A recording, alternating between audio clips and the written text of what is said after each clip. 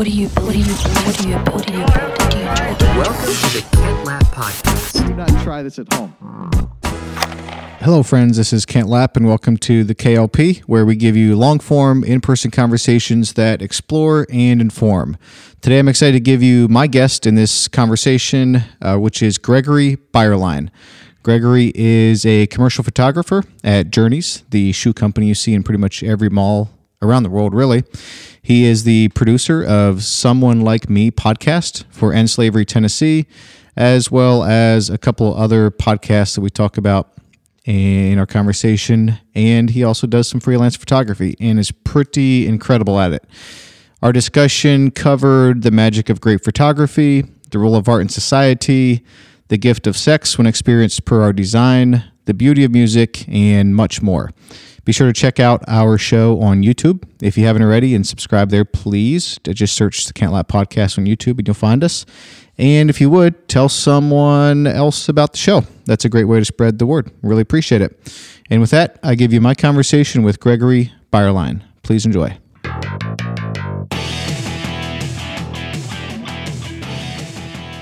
We may get into this, but my ultra-conservative fundamentalist background. Now, granted, I was 21 when I started doing this, but I'm like, I want a pipe. Yeah, C.S. Lewis smoked pipes. exactly. I'm good. Yep. It's okay. Yep.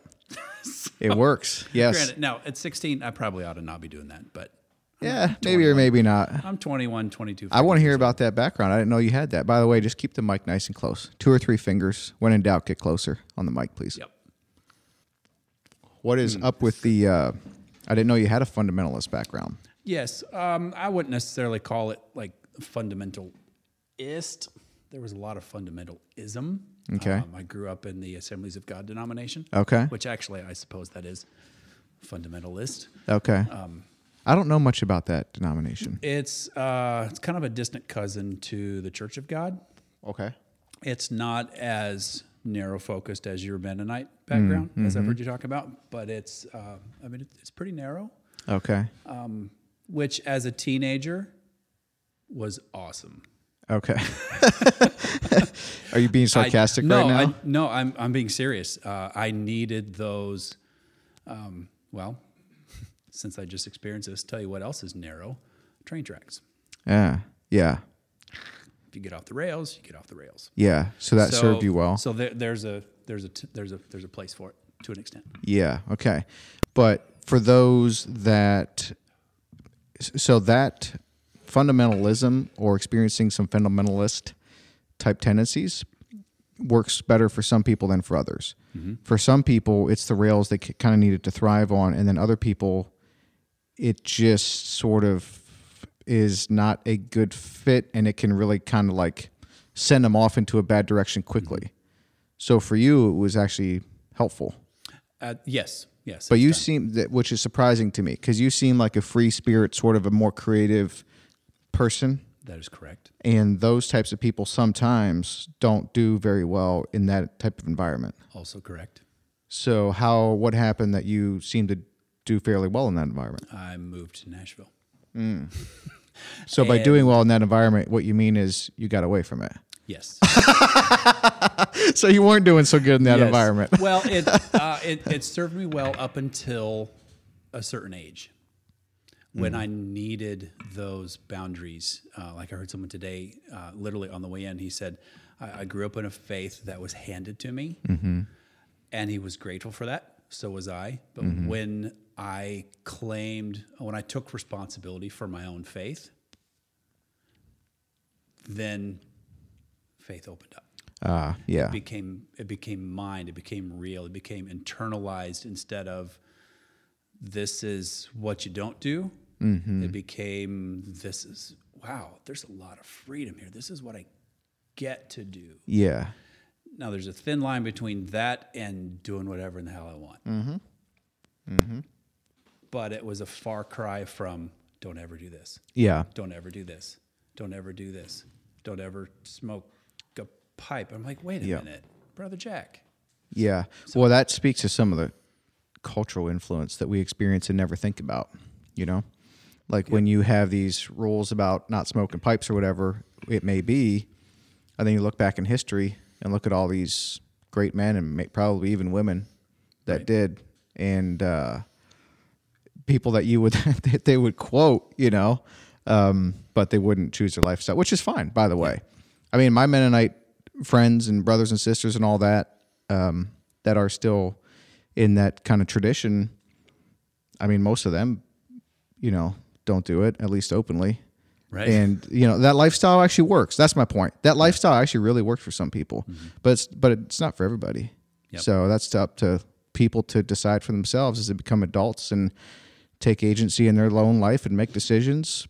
I think there needs to be a category for those, whether it's Church of God or Assemblies of God or Mennonite or Amish. There needs to be an understanding that maybe this isn't for everybody. It might be for you, but if you raise a child and they choose to leave that might be okay, Yeah, I think that's called being part of the body of Christ, right? Yeah. There's hands, there's feet, there's arms, sure. There's elbows, Okay. there's armpits, there's nether regions, But- there are pretty faces, so it's, Yes. it's all part. Yeah, but this is something my wife and I were just talking about a couple of months ago. No, less than that, a month ago. We have experienced people in the Amish, in the Mennonite, Baptist, used to be atheists. You name it, like this huge, broad range of people, and you find people that are on the way in all of those sort of camps. And I mean, there are people on the way, like Christ lovers, in conservative camps you can think of, but they have a genuine heart change, and they're on the way. And you have kind of this resonance with them.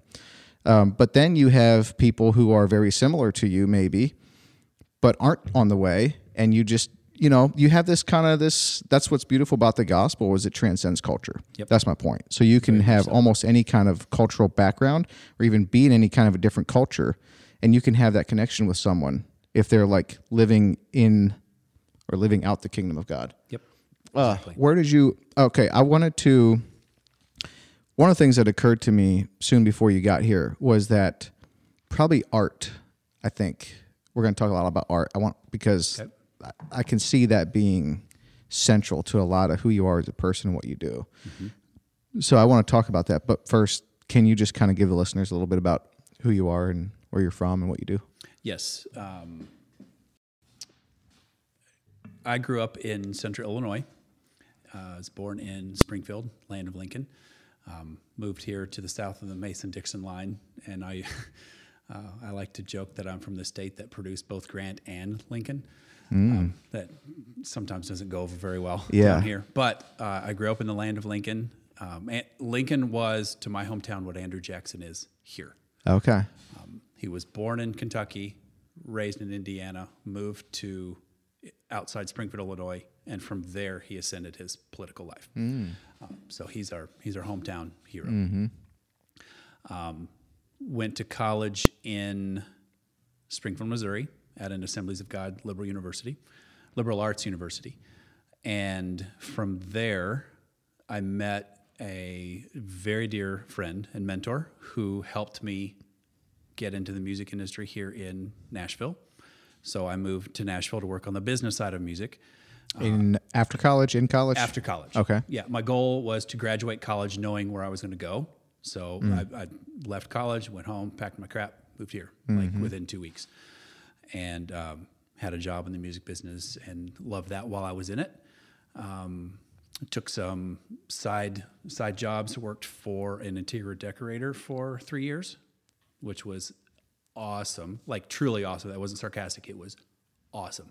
My world went from here to here because I did a little bit of everything. I did some like PR and marketing for him, but I also drove the truck and I schlepped furniture, and I went to Atlanta like at least 2 or 3 times a month and picked up stuff. And I went to real art galleries, and I'm carrying these, centuries old rugs and tapestries and all of this fine fill in the blank. Mm-hmm. And it just deeply enriched my life and my aesthetic. How about the homes that you got into? Was that also kind of expanding, or? Not so much. Or weren't you in the homes? Oh, it was very much in the homes. You were? Yes. Okay. Yes. Okay. Yes. Mostly in Belmead, Green Hills. So pretty Brentwood nice area. homes. Oh, very nice. Okay. How were the customers? As you might suspect that group to be, they treated me very kindly, very wealthy, very resolute. It's like they know what they want. They trusted the designer to deliver, and they trusted his aesthetic. But if it wasn't working, they would say so. Okay. Yeah. And he would pivot, Sure. there might be some clash one way or another. It was real symbiotic, but he was one of the top designers in the Southeast, decorators in the Southeast, and I mean his work was amazing. It was 3 of the most formative years of my life, 22 to 25. Wow, what a great experience! Yeah, it was awesome. So for Midwestern farm town kid, town I grew up in literally was a mile wide. Signpost to signpost, 13 streets, 1 mile. Not even a blinking light. Uh-huh. You knew you were in town because speed limit went down to 30. The school I went through, I was in the same building, K through 12. Okay. Yeah, that's me too. It was a tall building. It was a north-south building. You go in the middle on the western side. First grade, second grade, third grade, go up a level, 4th, 5th, 6th, back this way, and you basically just did a lap. No way. And the cafeteria was in the middle, the gymnasium was in the middle. I went K through 12, same building. Half my graduated class I was in kindergarten with. Did you make awesome. lifetime friends from that? Yeah. To this day? Yes. Okay. Yeah. Because I did too, but I don't see them nearly enough. They're all kind of spread out now. Yep. I've retained one regularly in my life. He and I literally have memories since we were age 2 playing together. Probably 2 closer to 3, but we confirmed with our parents we were late 2s. And I just consider him a brother from another Is he mother. in town? No, he's still back home. Okay. So how do you keep up with him? Not to distract you from your story. Facebook and text. Oh, and yeah? then occasionally he'll pop in here when I go home, which is very often. But when I go home, Like, do you text once a week, or what's this look like? oh no, it's every 3-4 months. Oh, okay. Yeah. All right. So Yeah, you're not we stay connected. Okay. Okay. Because I feel like with some of my childhood friends, I do that, but I feel like I don't do good at keeping up with anyone, honestly, on a daily basis unless I see them. Ditto. So that's basically Kobe and my wife. Family and coworkers. Yeah. Okay. Back to the story. Yep. So this is up to 25. Left the design firm, went to a small independent record label, and To do what? I was the marketing department for. It was an instrumental concept record label. So what that means is the title is larger than the performer. Classic movie love songs, solo piano, Stan Whitmire.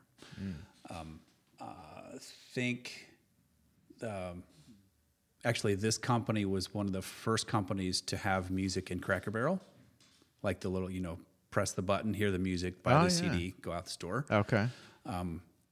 I would dare say that Cracker Barrel Records exists because of this company, Wow. because there was a proof of concept going on, and it was thematic music. There'd be Smoky Mountain hymns, silver screen classics, which old movies, but performed on solo violin or with orchestra, but by a solo violinist. And then when the sales team got those into Cracker Barrel, they did very well. Brilliant marketing, because that's a great placement. And then it has just morphed into what Cracker Barrel is. I think the record company is still around. I haven't checked because I left there, pushing 20 years ago. Great experience, still great friends that I have from that small team. Yep. From there, I took what was a side move out from marketing to marketing, from music to book publishing. I went to Thomas Nelson Publishers for 6 of the longest months of my life. 2 weeks in, I was like, "Oh my God, what have I done?" Really? Yes. What year? Like this has been like This the would've early 2000s or not late 90s? Let's see, I was married in 98. This has been mid-90s. Mid 90s. Okay. Yes. This is to say nothing disparaging about the company. Solid company. I was there when Michael Hyatt was the president. I mean, it was a great experience, except I was a free-thinking creative, square peg, working inside a very formalized, structured corporate round hole. Neither of which are wrong. They just don't fit. When I was the sole person of a marketing department, I could almost make my own decisions. So I could figure out a way to do things. When I moved to a larger publicly traded corporate company, there was a way to do things. Yeah. There was the way to do things. That said, two of my colleagues from Thomas Nelson are still very dear friends of mine. One I'm going to have on my podcast soon. Oh, nice. She's got an amazing story. She's an amazing human being. Her business partner has been the single most repeat client for my photography business. Oh, cool. Photographed her so many times, so many ways. And I met them both at Thomas Nelson. From there, I got restructured out 6 months later, which was an ego hit. But it ended up being a good thing. You know, the bumps are what Why didn't you leave? Right? Why didn't you leave sooner? Wanted to plant a little bit, see if I could learn something that I didn't know and grow a little bit. I just never really felt the opportunity or took the opportunity to go find something else. Yeah. So from there, I went to a group of magazine publishers. To sell ads. Don't ask me to sell anything. I'm not a salesperson. I would like to, if you would like to buy something that I sell, awesome. Right. But I'm not this is what you need. Sure. It was more of a service thing. It literally was, I needed a job. I had young marriage, had a wife at the time. I still do have the wife, but at that time it was just a young marriage. Yeah. I needed to provide. I needed a job. Fast forward to, I think I was there for 3 years or so. And then my wife finishes nursing school, top in her class. We're like, are we really tied to Nashville? I'm like, we love it here, but do we have to stay here? We're like, not necessarily. So she interviewed for a nursing position in Burlington, Vermont. Why?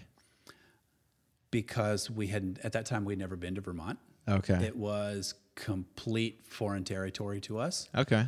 Yeah, it's an adventure. And why not? Just most people would move from Vermont to Nashville, not from Nashville to Vermont. Right. But since we honeymooned in Maine, we had a little hint of New England. And the funny thing is because we were like tell everybody we were going to go honeymoon in Maine, they'd be like, "What's in Maine?" I've heard it's really pretty. Exactly. Yeah. Yeah, and it And was. it awesome. was. It Yes, is. Yes. Yeah. We fell in love with New England.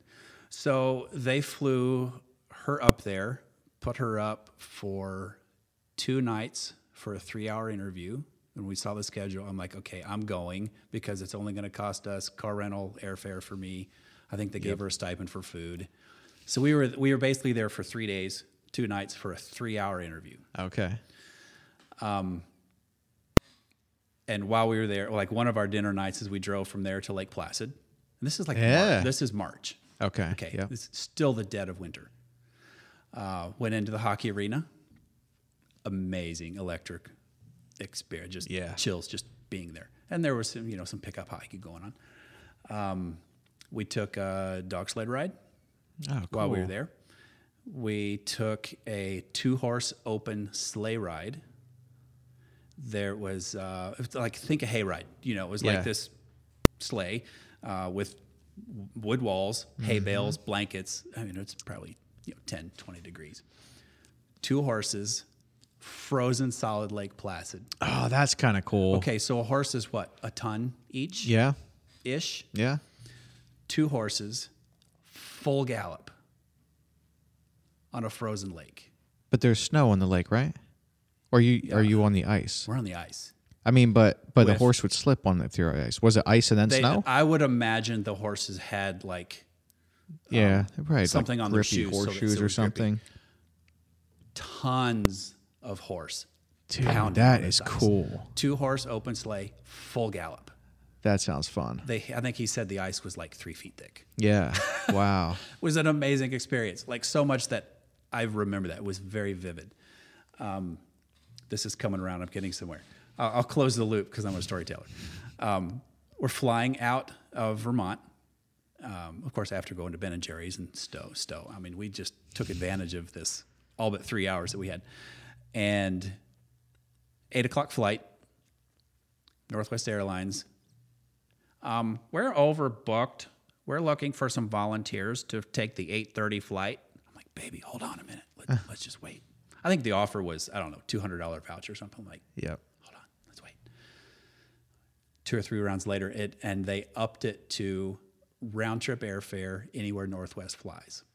So, oh, nice. You and your wife got it? Yes, we waited 30 minutes to get on the next flight and scored 2 round trip air totally tickets worth it. anywhere Northwest Yeah. flew. So we're like, okay, what's the farthest trip we can make with Northwest Airlines? We looked at Alaska. We were like, okay, let's really take advantage of this. When you say Northwest, you're sure you're not talking about Southwest, right? I'm positive it was Northwest Airlines, Okay. and I'm not even sure they're still around. Because I don't even feel like I've ever heard of Northwest Airlines. That's why I asked. Yeah, I'm not sure they're still around. But definitely not Southwest. I'll relight in a little bit. We ended up going to Montana. This is 2006 by this point. Let me do that math again. Yes, 2006. This is the time when digital photography was just coming onto the scene. Mm-hmm. And I had a little point and shoot. I mean, there were high-end, digital photography was really just for the pros, but they had started rolling it out into consumer level. It was literally this size, but I didn't, and it was one of those where you would just do this. Uh-huh. And I didn't want to go through Glacier National Park like this. So I bought a digital SLR. Yeah, just move that around wherever you want to put it. I didn't want to squeak it. By the way, it goes back with you. Okay, whatever. awesome. I bought an entry-level consumer digital SLR. So I can take real photos with a very not real camera, but it got me where I needed to go. We're in God's country. Have you been to Montana, by the way? No. Been You to gotta Idaho. go. Okay, so you have an idea Yeah. there. Idaho is basically western Montana. Yeah. Unless you're in the south, the block part. But if you're up in the thin part, you're basically in Montana. So Glacier National Park, totally, I'm convinced this is where God's house is. I believe that. Or where he would put one. Yeah. Or maybe that's where I want to put one.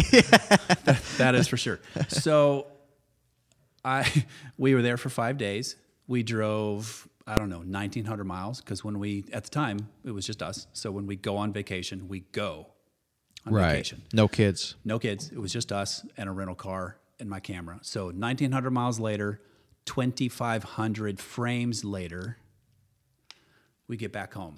And I start playing with these photos. Is this your introduction to photography?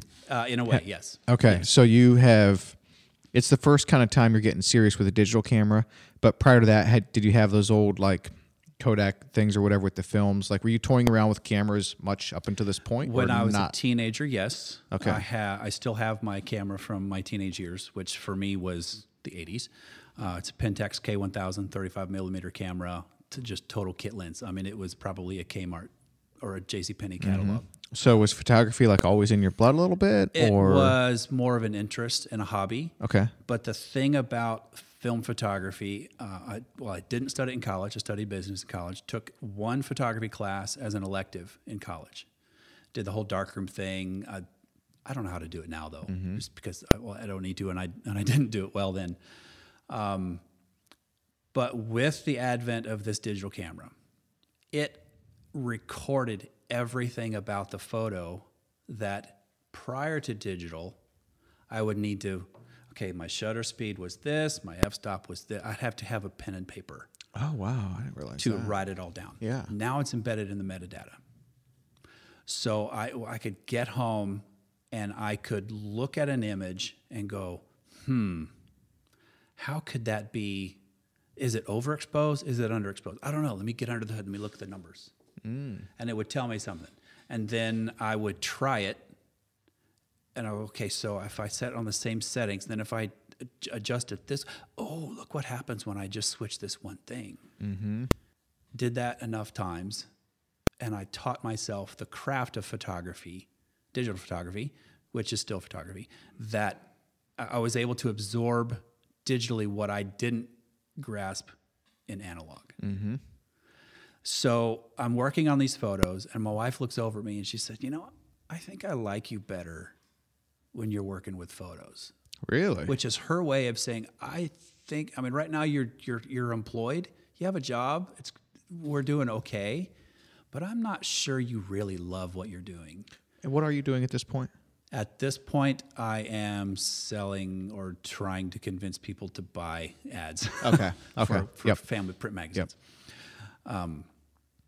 Selling. Yeah. So she said, I want you to be super jazzed about your line of work. And it feels like you're super jazzed about photography. Is that accurate? She's like, yeah, I'm kind of like discovering something that I didn't really knew I loved, but the love was always there. So we formulated an exit strategy. I'm like, okay, could I jump from my job and go 100% freelance by date X? And we made that happen. It was probably fall of 2007. So it took about a year. And then I had another dear friend, one of my photography mentors, took me under his wing, taught me everything I know, a fraction of what he knows, but definitely everything that I know. And I built a freelance photography business, which I miss terribly. But I was then hired on to be a corporate photographer by my number one client at the time because we started growing a family. And at that age of digital photography, this is early 2010, so this is 2011, 2012 was like the heyday of wedding and portrait photography, and there's seminars and all this stuff. And maybe it's still going on now. Once I left the industry, I kind of never looked back. And then I went internal with one of my number one clients, and that is a product photography company. I've been shooting shoes ever since. Was that Journeys? It is Journeys. So you went full time with Journeys in 2011, 2012? 2012. Oh, okay. Yeah. And I really like that company, that brand. It's a solid company. Yeah. Parent company is Genesco, and it's, and we were profitable last year. You were profitable? We were profitable last year. Genesco or Journeys? Yes. Both? Journeys carried Genesco a lot, but really? I say that because I'm bragging on the leadership of Genesco parent company and Journeys division. Yeah. Do you know Rob Taylor? I do. Yeah, he's a solid guy. Yep. We were emailing about something yesterday. Oh, yeah? Yep.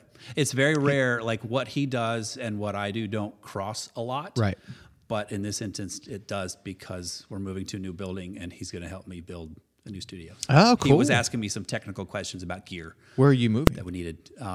The plan is to go into what is the former Bridgestone building on Elm Hill Pike and Briley. Yes. Okay. Yeah, right not, now you're not the whole building, but some of the floors. Okay. Is Journeys or Genesco staying in the building by the airport too? Or? Nope. Oh, wow. Moving completely out of that building. Mm-hmm. That building will become a runway. Really? Yes. Oh, I didn't know there's a new runway going in. But is Rob still the chief operating officer of Journeys? Yes. Slightly different title, but okay. But yes.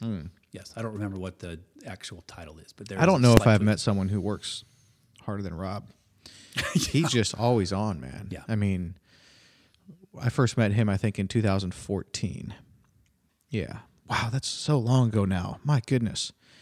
And every time I talked to him on the phone, he was in some city around the world randomly just working, man. Working. And he has got a lot going on personally, and he somehow stays on top of it all, or it seems to me he does, and he's just got a great personality. What I also learned, or what I also like about Journeys and Rob Taylor is, like, as the chief operating officer of a large company, he somehow, like, is still himself, or so it seems to me. Like, he's tatted up, and he seems like he's kind of a free thinker himself, and yet he's thriving at a corporation. You know, Welcome to Journeys. yeah.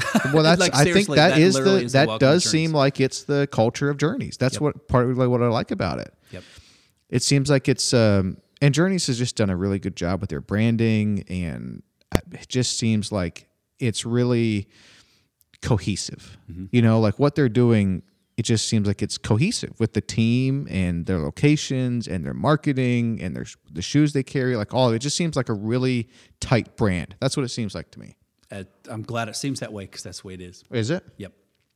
Yeah. So you've I been there. often told people when I was moving from freelance to a day gig, I was like, look, if I'm going to go corporate, which I'm choosing to, this is the corporation to go with. Yeah, I could see that. I see And being a that great fit has for you. been confirmed in spades many times. Really? Yes. But I thought you were still freelance. I thought you still did photography on the side. I do when I want to. Okay. So you can. But I no longer go out fishing for work. Oh, really? If it comes to me through referrals, awesome. If it's the right kind of job, then yeah, I'll carve time out to do it. Okay. But I'm not dropping my hook in the water. Gotcha. And like looking for work. I see. That being said, if something comes my way, I'm like, yeah, I resonate with that. I get what you're doing. It aligns with my core values. Yeah, let's do it. But I know I'm no longer just I'll shoot whatever. I see. So I can shoot whatever, but that doesn't mean I'm going to shoot whatever. yeah. And by the way, what did you already say? What is it that you do at Journeys, or has your role shifted through the years? But are you getting to play on your photography, your love of photography, still there? Yes.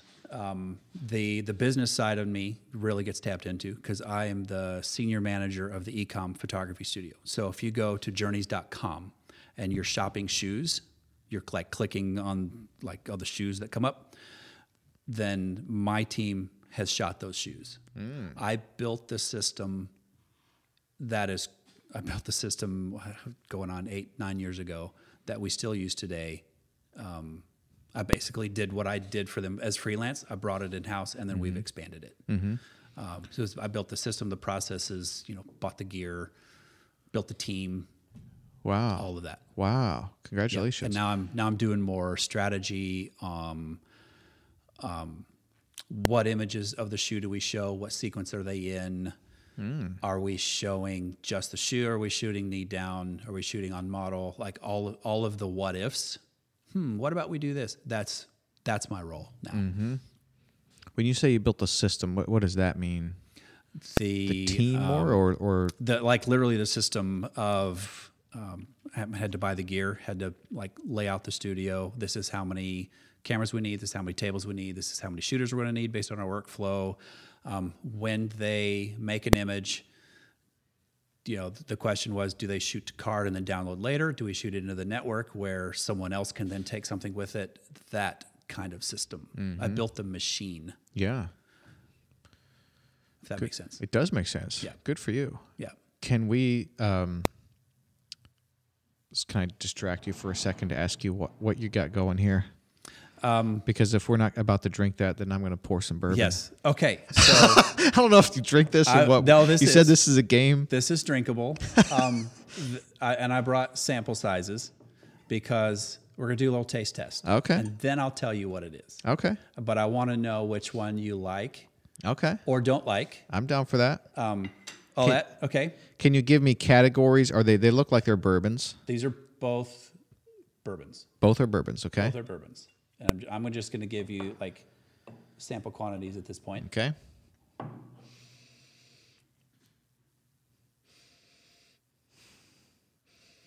That's Colonel Taylor. Yeah, that's Colonel Taylor. Right? Man, that's good. It is not Colonel Taylor. Very good. I will have to check my phone because I I swear, like, I'm going to remember what's what, but I didn't. I took a picture of the actual bottle next to these jars, so I'll be reminded what they are. That has a very distinct smell that I feel like I really know. And if you want more of this, you're welcome to check it.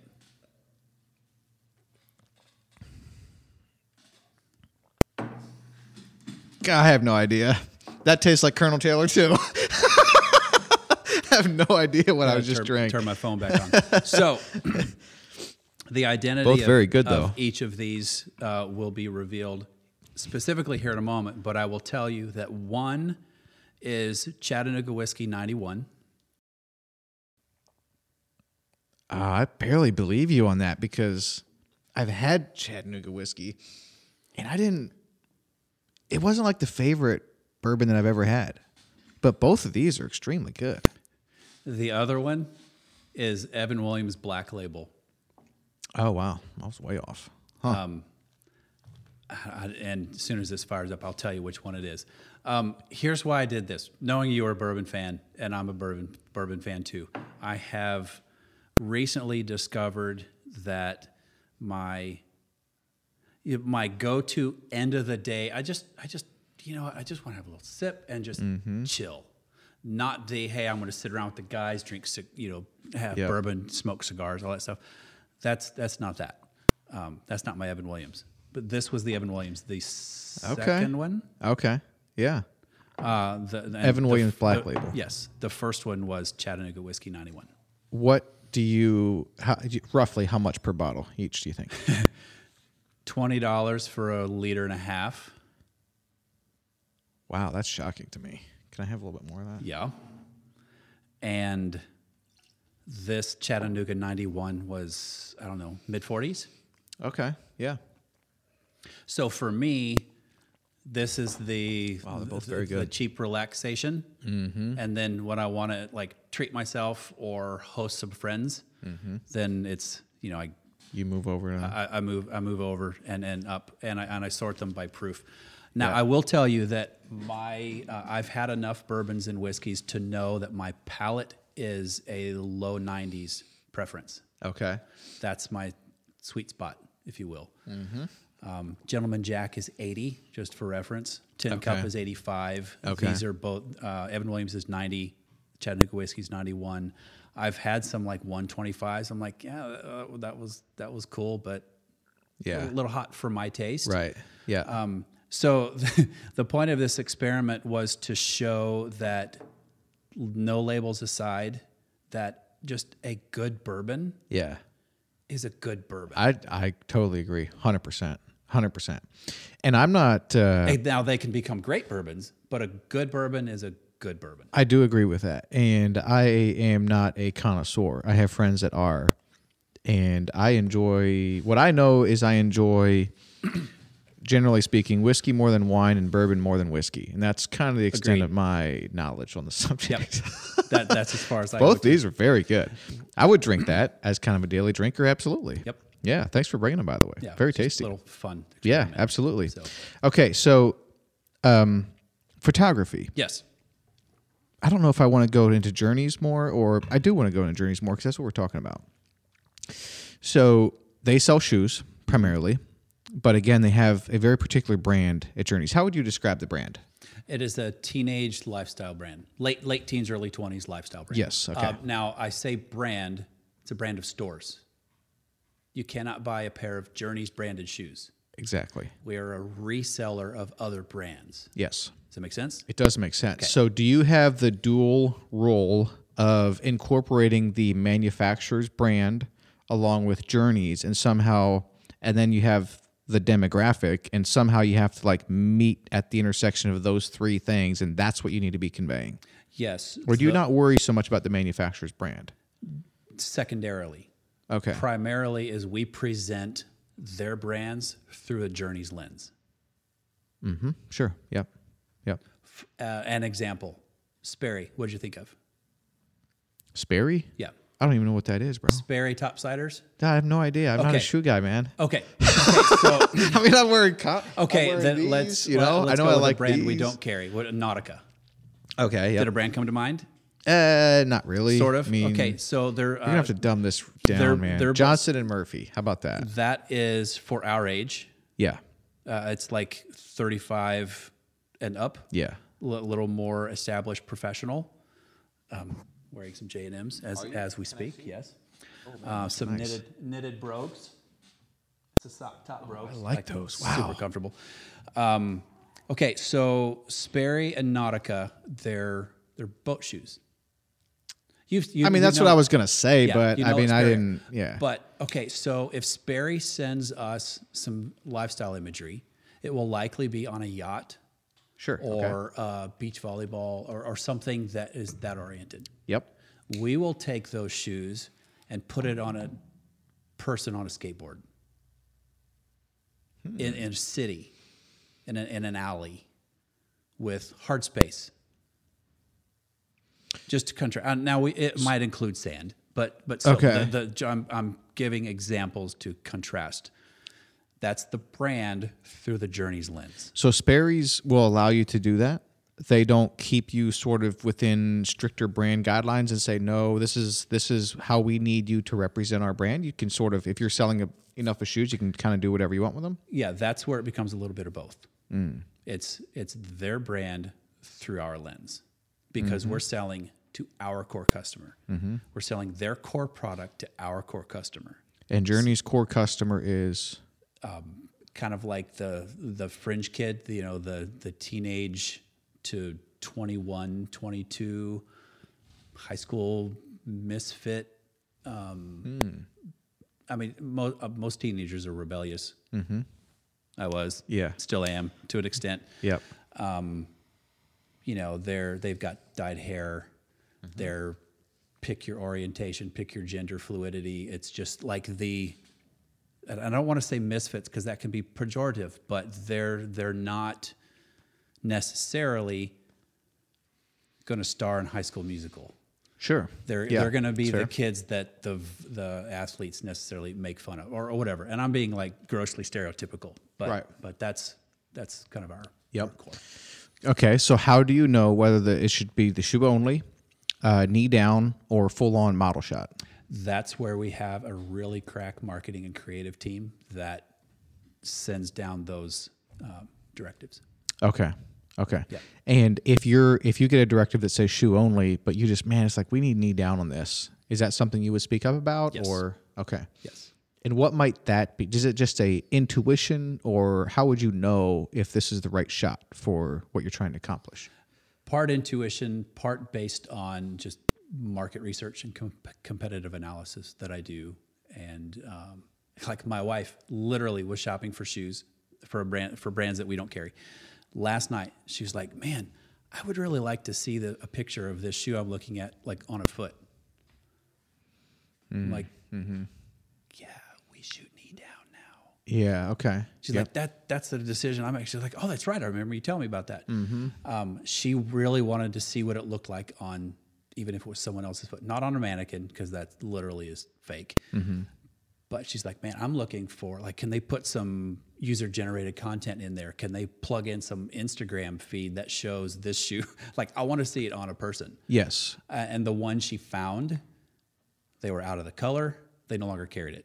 It was a photo on their website that was out of stock, didn't have the style or the color. And she's like, man, this is so frustrating. I just want to buy a pair of shoes. I feel like I would. Does that depend on the demographic in general? Because I feel like I would much rather see shoes on a person as opposed to just seeing a picture of the shoes. Does this just depend on the person? Like, I'm trying to think of an example where it's better just to have a picture of the shoes as opposed to being on someone, and it's like there's not a good reason immediately coming to mind, except that on the checkout process or on your webpage, of course, you're going to have at some point you're going to have pictures of just the shoes, right? I mean, it'd be too much to have a picture on a person every single time. Right, exactly. Okay. So do you go to picture on a person for like some of the best sellers or some of the sort of the ones you're trying to push more, or? Yes to both. Okay. Yeah. Yep. And when that happens, is it always in studio, or do you go out, kind of out and about? More in studio, simply from just managing time. But occasionally we'll do some like green screen, lifestyle. And then you add in a background white. later? No, on white. Just on a white sweep. Okay. And then you can add in a school in the background, a skate park, If whatever it you want. didn't look fake, then yes, but a lot of times that ends up looking fake unless you're shooting. It's called a shoot and strip, where you shoot in studio, replicate the lighting of the background you're going into to make it look like you were shooting on green screen or in that area. That's a shoot and strip. That can be done. Super time consuming on a per shoe basis.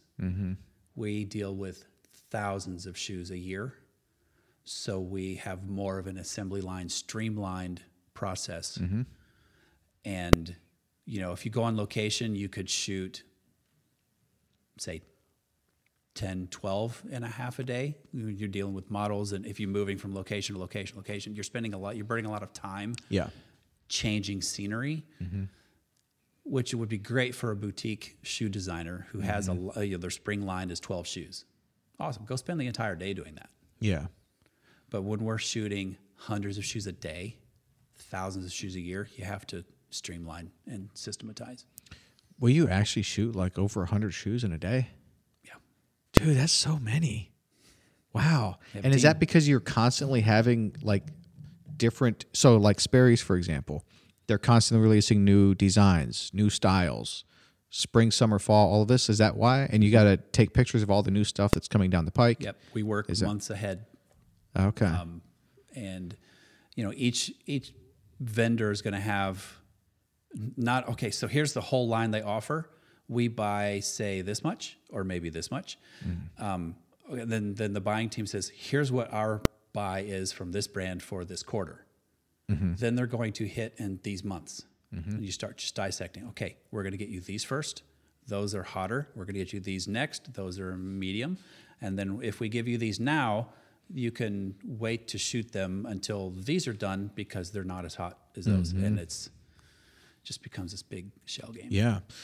Rob mentioned, I mean, this is no secret, but in the last couple of years, how, you know, things are shifting with people going to malls. And Journeys is in a crud ton of malls. I mean, I forget that. I mean, I don't know if you know the number. I forget, but it was so many at one point. So many, and like in even the countries, like it's ridiculous the stores you guys have. Yeah. And but I basically say, you know, I work for, you know, Journey shoe stores. They're basically in every mall. no, they really are, and like around the world. And but malls are taking a hit. So are you picking that up in e-commerce, or what are you guys doing to? We're picking it up in change e-commerce. it? Okay. And is that sort of the model going forward? You're going to stay in the stores that make sense, come out of the stores that don't, and try to pick up the difference with e-commerce, or how are you guys going about that? That's the plan. Okay. Now I'm not on the stores team. I literally am on the e-com team. So that is my primary focus. So is the stores I want team? the stores to win because we all play on the same team, but I really want the e-com team to win. Okay, gotcha. So does the stores team have its own photography? No, we're the service bureau for them. Okay, yeah. All right. Because the images that my team makes goes to obviously it goes online. You can buy, the customer can buy from those, but it also goes into our point of sale system. So if you're at a store, then they can pull up, if they don't have the size or color you want, they can say, let me check our stock. And then our point of sale system, they can turn the screen around, same photos, same everything. So we serve our customers both in stores and online. I just happen to work primarily for the online department, but we serve the stores. Yeah, makes sense. So what are the things that you know in your head that need to be true for these pictures to convey properly what you're wanting them to convey about the shoe or about the brand or about the user, appealing to a demographic? I mean, you know, and you're selling, by the way. I mean, I know you're saying, you know, I don't know what you're saying. Like, you would make a very bad used car salesman, you know, so would I. But also, great marketers are the ultimate salespeople, you know. So you're selling, but like, what are the things that you kind of have in your head that need to be true for you to feel good about a photo shoot? You know what I mean? Like, I do. Yeah. What is that? What makes it good? What makes a good photo of shoes? A good photo of shoes is it's color accurate. For example, if it's a red tone, think red to hot pink, even burgundy to hot pink, somewhere in there. The cameras we have a little bit of trouble with those color tones. So the in-lens image needs to be like when my team shoots it, they know, okay, hold on, leave the shoe on the table, because what the camera delivered is not necessarily that shade of red. Let me adjust to that shade of red before I go on any further. What we don't want to have happen is get an email from a customer saying, hey, I bought this shoe online, but it looks completely different than the one I got in a box. Yeah. That doesn't make for a good customer experience. Makes sense. So rule number 1, do no harm, basically. Yes. Like, let's not take a picture that misrepresents what they're actually going to get. Yeah. Yes. Okay. That also means that the whole shoe needs to be in focus. So even if they're on mobile and they zoom in, I want them to be able to see from toe to heel that's in focus. That, in photography speak, is depth of field. So we use strobe lights just blasting it with light, so that can happen. If it's a super shallow depth of field, then the toe or somewhere along the shoe would be in focus, but depending on where your focal point is, before or after that would not be. You want that in a fine art photo because it's mysterious and it's cool. Like You that want the depth of field, a little bit of blurry at one side, but yeah, right? Yes. Okay. Yes. But that is impractical when you're presenting a product. Even if it's an art shot for a full-page ad in W Magazine. Unless you're wanting to be mysterious about what this shoe design is, make sure the whole shoe is in focus. Okay. It sounds like this is a common thing that you're having to talk about. We tell your people. We occasionally will use assets like tabletop assets provided by vendors. And when I wrote out, okay, here's our specifications, it was like a one-pager originally, until I got back some images that were like lit with video lights, which is a small trickle of light instead of a blam of light. And I literally got, please be sure that the shoe is in focus from toe to heel. You might need to shoot at this f-stop, at this shutter speed, at this. I like, in order to make this consistent, let me define the bullseye for you. Yeah. So now you're the guy who's giving people a round hole and Yes. saying, you can work with us, Well, but here you exactly. go. Yes. You've come full circle on I that. have come full circle. I don't know if you realize that or not, but it seemed apparent to me as you were talking about it. But But you know what works. I get it now. Yeah. And here I am back in a publicly traded corporation. But I'm not that same person that I was then. Right. I had to go through my paces and go, okay, yeah, I get it. Yeah. What else are you making sure that's true about these pictures? That they represent that what we're showing is through the Journeys lens, and representing the brand. Like when we shoot on location, we have to think about, okay, so this is spring now, so we're soon gonna be shooting fall and winter. Whereas 3-4 months ago, in the fall and winter, we're shooting spring and summer. So now we can't shoot on grass because 6 months from now, that grass will be brown and vice versa. If we're in a parking lot or somewhere, we're looking, are there any brown leaves?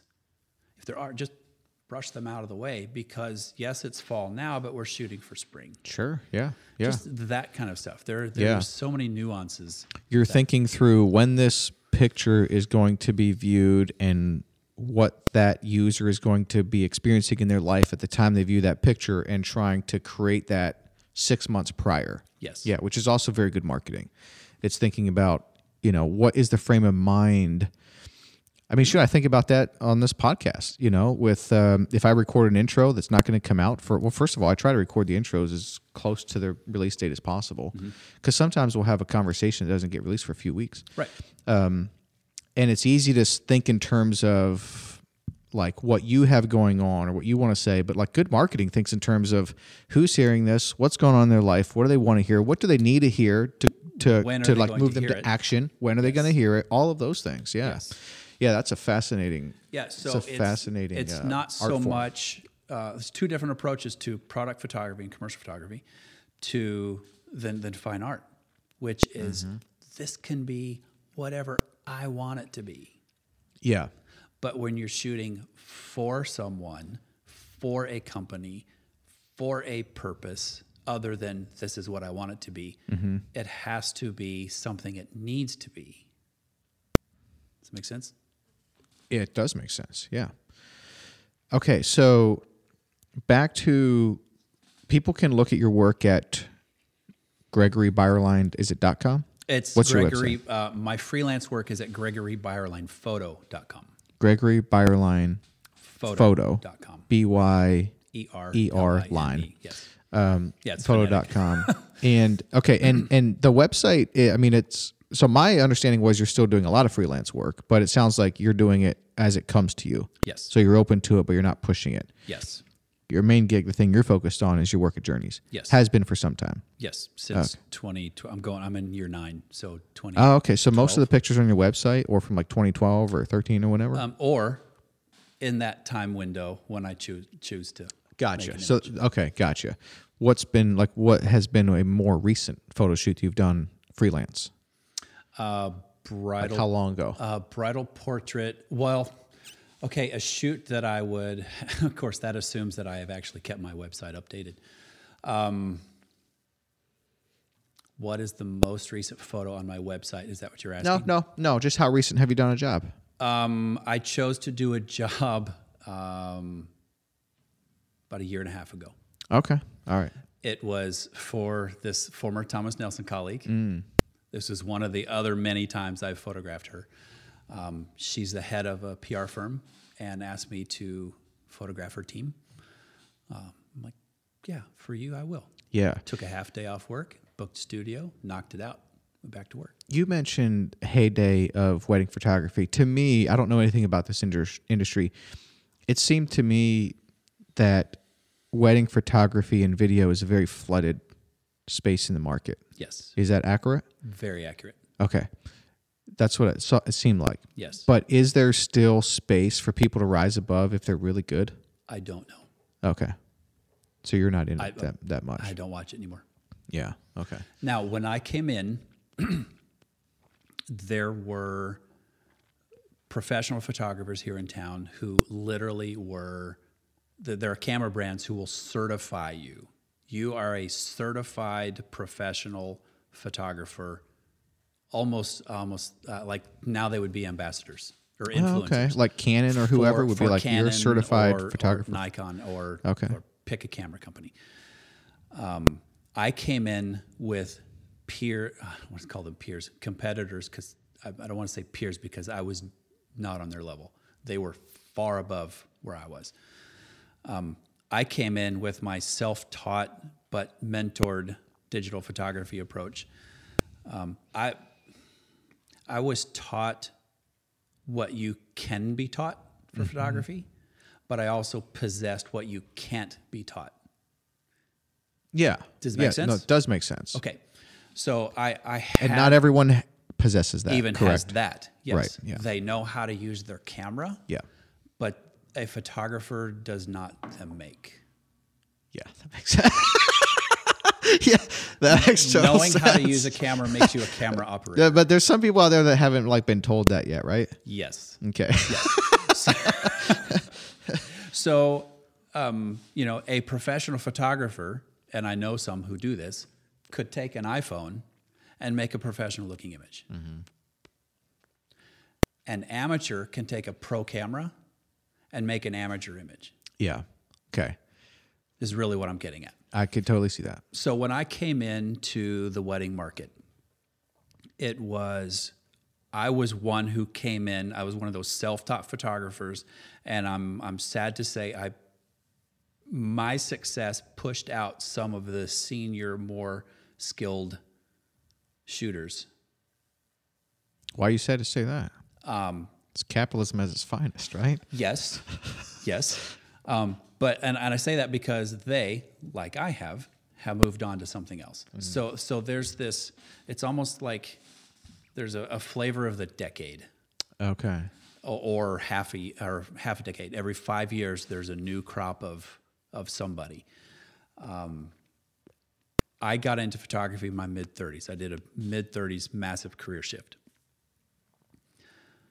At some point, a 21, 22-year-old bride, now granted, they're aging older now, but at some point, that young girl's not going to want this frosty dude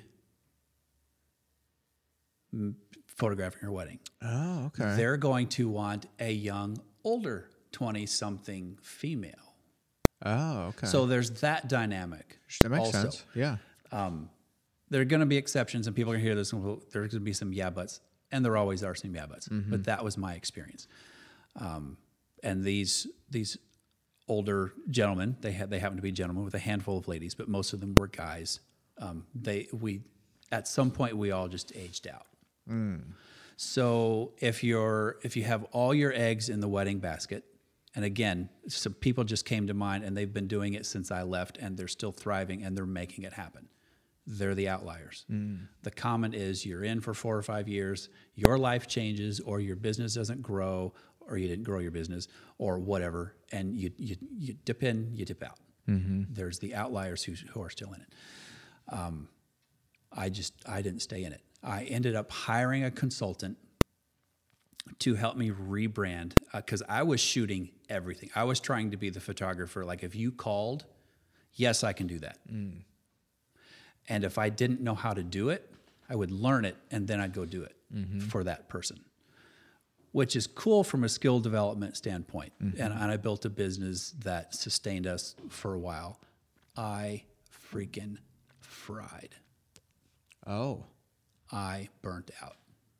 I was trying to be so many different things to so many different people that I didn't know who I was or who my brand identity was. So I hired a consultant to help me go from here to here. When was that? Post 2012 or pre? This is pre. Oh, okay. Okay. It's 2010. This is when you're maybe in 2011. Yes. Yeah. Okay. I'm at burnout stage, and if I'm going to stay in this, I want to carve a niche for this is what I do. Yeah. I wanted to be the first one thought of if someone said, "Hey, I want this kind of photo." So I hired a consultant, and he did that. It was amazing. He took me back to business school, and I relearned everything about marketing and focus. Because if you're all things to everybody, you're nothing to anybody. Whatever that saying is. So my website went from GregoryByerline.com, on which you would find a pretty bouquet from a wedding that I second shot. You'd see portraits of dogs. You would see some interiors photographs. You'd see nature. You'd see the dewdrops on the flower. You would see the shallow depth of field with this, that, or the other. You would see food photography. You would see where I'm going with this. He took me from that to GregoryByerlinePhoto.com, which was only bridal portraits. What was it? I wanted to ask you. It seemed to me, based on your Facebook or somewhere, it seemed like when you were doing this, at some point you did arrive at honing in on bridal portraits. Yes. And was it bridal portraits even more? So it was bridal portraits, not I'm going to be your wedding photographer? It came to that, yes. Okay. So yes. If you wanted someone to be around and take pictures of the wedding, you might have done that too, but your niche was even, more narrow than that, which was bridal portraits. Yes. Okay. Yes. Are they getting dressed up in all their stuff? Well, I'm sure not, right? They're taking these bridal portraits on their wedding day? Nope. Oh, they are not. There's the magic. Oh, okay. There's the magic. Gotcha. Their bridal portrait session is 100% about them. I see. That makes sense. They're not sharing the day with anybody. Okay. It's their session, all about them. Usually within 2 weeks of the wedding, or 2 to 4 months before. A lot of it depended on the arrival of their dress. Yeah. So it's, well, okay, usually like 6 to 8 weeks was the most common. Okay. Because by then they have it. They'll take it from the shop. And I even explained it like, this is an extended try on of your dress. You're going to be in it for an hour and a half, 2 hours. I've had brides shoot a bridal portrait in one dress, change their dress because something wasn't right about it. And they would get married in a different one. And without that experience, they would have got married in the first dress. Yes. And they would have been fascinating. uncomfortable because it poked them in the ribs all day. Oh, wow. Which could make for an irritable bride. So, I mean, there's many angles to it. But what I sold them as is,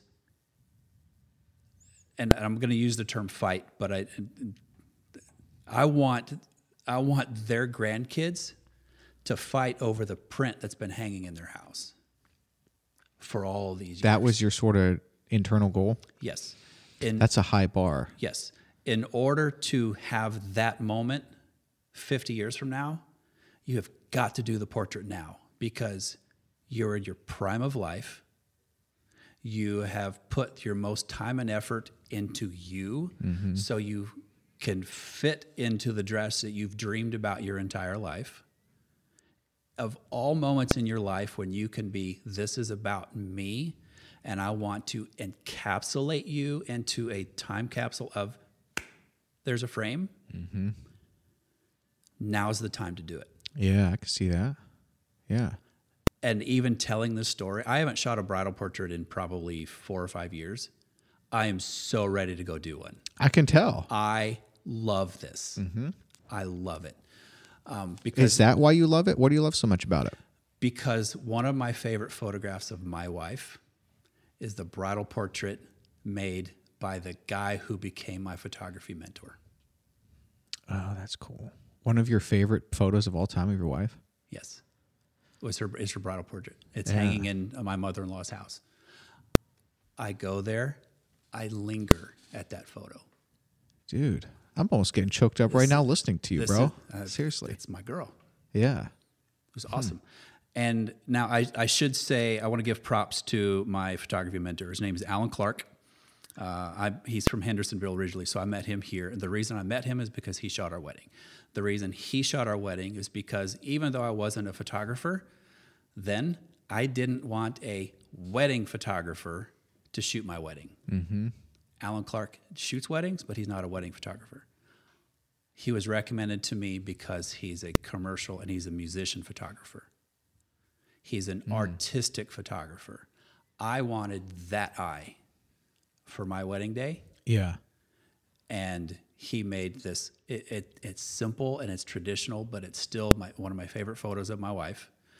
And of all the photos of our wedding day, which, I mean, he did the reception, he did the cake, he did, I call it the Kennedy shot, when you're walking up the aisle after the ceremony's over and everybody's like, yay, all that stuff. Amazing Kennedy shot of Megan and me.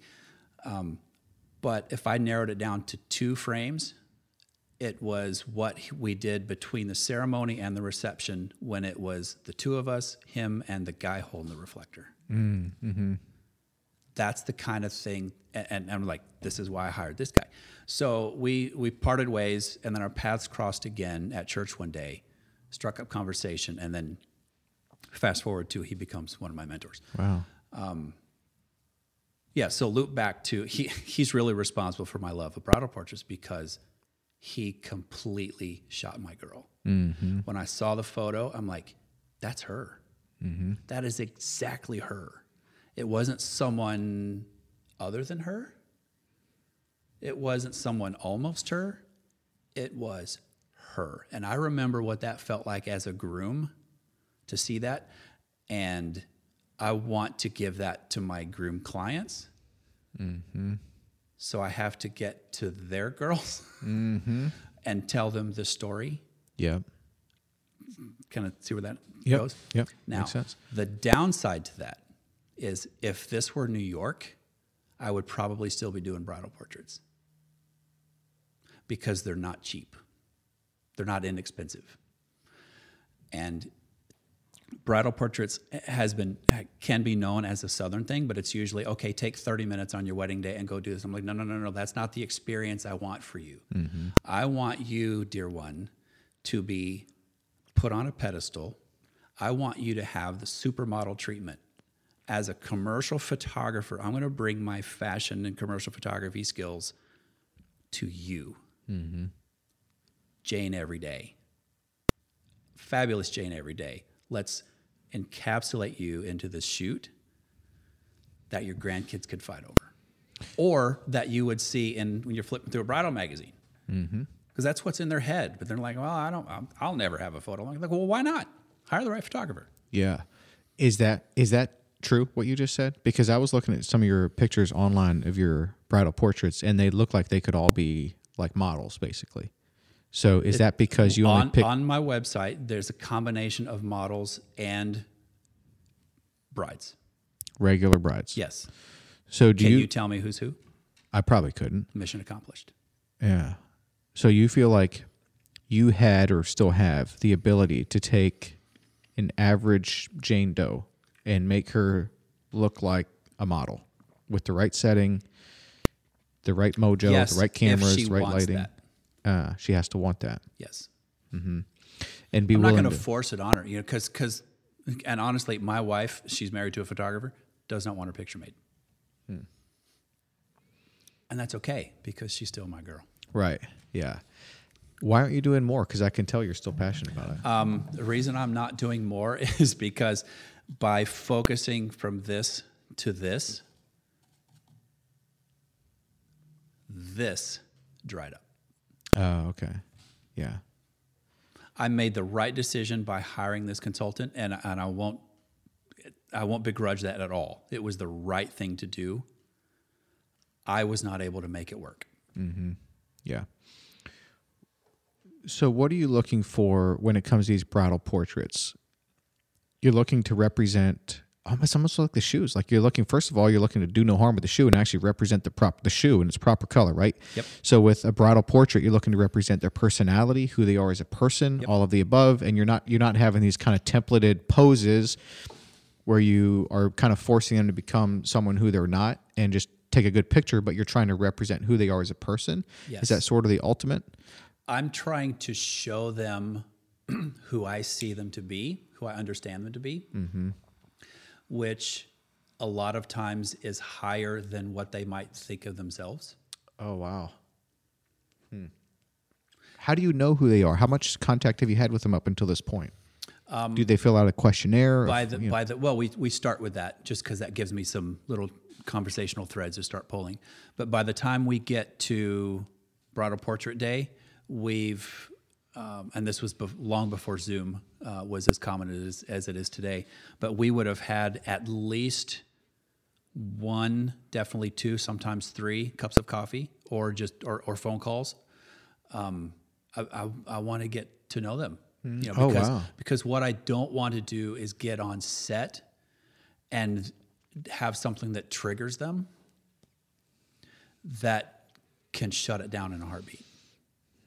So that it was really like a relationship building, because if I'm going to put a genie in a bottle, I need to know what that genie, and by that I mean this time capsule, because really, I mean it's a split second that I'm looking for. I might take several. Actually, I do take several split seconds, but there's a decisive moment. There it is. You can tell, and I can tell later when you're looking through the pictures. You can just tell which is going to be the one. Yep, that's fascinating. It's like, man, we talk about like how advanced AI is and stuff like that, but when you take what like the best computers have to offer and put it against like that, we're so further advanced. You know what I mean? Like you can't really teach that, really. Yeah.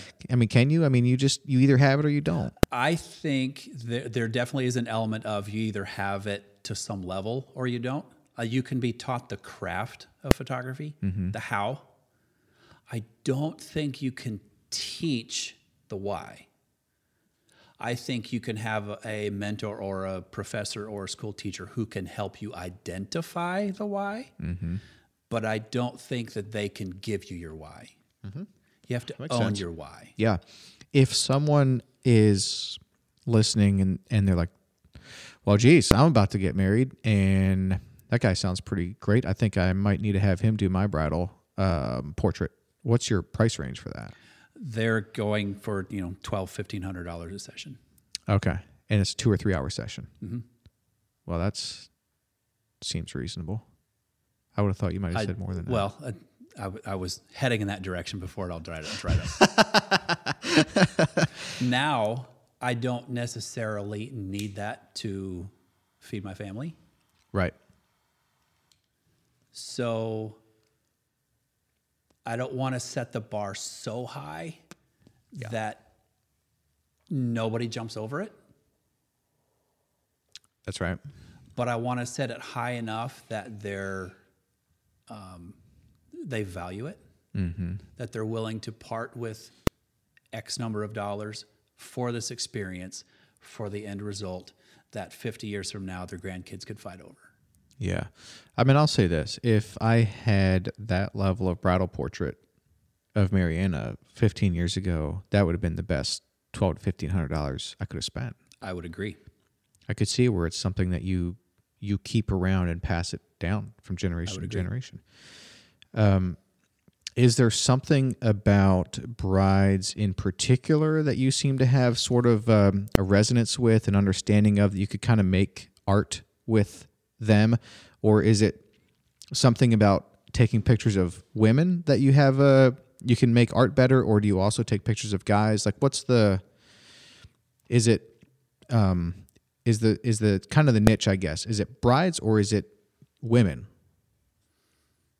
Like, do you feel like you could take a really good portrait of a lady that's not about to get married? Yes. You know what I'm saying? Yes. And do you feel like you could take a better portrait of a lady than a dude? Yes. Huh. Why? Because generally speaking, guys, of course, and this is going to be an exception because we're in a very look at me city where there's a lot of guy creatives who are like, yeah, I want to be on the billboard. Generally speaking, guys want to do the looking at instead of being looked at. And the converse is generally true. So you feel like your average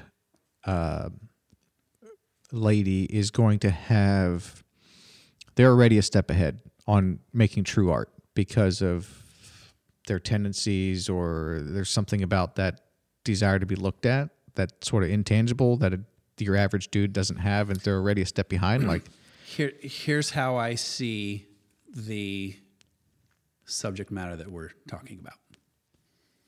Not to objectify said subject or to subject them, but this topic of conversation. Creation. In the beginning, God created the heavens and the earth. Day 2, day 3, day 4, day 5, dude. Nah, not quite done. yeah, This is cool. This is you're good. totally right, man. By the This way, is I totally good. agree. But it's not quite done. Yeah. Hold on, Adam. Day 6. I got chills, dude. Here comes Eve. I'm done. To me, in the Creator's eye, women are the pinnacle of creation. He stopped. Yeah. Is it still okay to say in And 2021? he rested. Yeah. Yes. My entire body of work Yeah. is good. And I finished it with Eve. Yeah. So that's what you're trying to capture. Exactly. The pinnacle of creation. Yes. Dude, yeah, I see it, man. Yeah. I love that. And there's a fine line between celebrating that, elevating it, and objectifying it. There is. And I think that is something that a lot of women who believe in this creator God are working through. That Tell me more. embracing their femininity without overextending it. I mean, I'm hearing those conversations. I don't know. Maybe it's just a product of my own environment, but what you said rings true. And if they are the pinnacle of creation, there is something there that shouldn't be brushed aside, shouldn't be stepped over, looked over, but it can also Put in a corner. Exactly. Subjugated. Yes. Ignored. Yeah, most certainly. Yes. It can be stamped out and sort of have violence done to the good of creation. The best It can of creation. it can also be over glorified, right? Or Yes. or sensualized, or all of these things. Idolized. Yeah. So there is that dance. I mean, I always hate to use the word balance, so I don't even see it as balance. I just see it as like getting it right. You can get it wrong on either end, on either side, but you want to get it. Yeah. Yes. That is fascinating. I didn't know we would go there with this conversation. I'm glad I asked. Now, back in the heyday of wedding photography, the next thing that wedding photographers got into, because you got to work on Monday through Friday. Also, you can't work every Saturday. Is there was a rise in boudoir photography. Boudoir is the French word for bedroom. So, unless you were living under a rock 10 years ago, everybody and their dog was getting boudoir photos made. Or, actually, correction, every photographer and everyone else was saying, yeah, I'm a boudoir photographer. Basically, they just were shooting women in their underwear. Say again what boudoir means. Boudoir is a French word for bedroom. Oh, okay. I considered it for a while. Like, nah, I'm not going to do that. Everybody else, I see what everybody else was doing, and I don't want to do that. Mm-hmm. Then as I was working through this pinnacle of creation thing, I was like, you know what? I do want to do this. And here's why. Again, Adam, day 5. We have Eve. Okay. So we know what Eve looks like and how she differs from Adam. This is where, and we have my approach to bridal photography. And then I created a line of intimate portraits that I made up a word. It's called bell'intima. It's a made-up Italian words for intimate beauty. Mm. But I didn't want to make glamour photography, which most people don't know that's the genre of Playboy. Mm. Like swimsuit photography, nudes in Playboy, and all the other skin rags, that is considered glamour photography. Just there's pet photography, there's architecture, there's headshot photography, there's glamour photography. It's a genre. I wanted to do that in a very fine art sort of way that wasn't exploitative, it wasn't degrading, and it wasn't all of the snares that we as men fall into.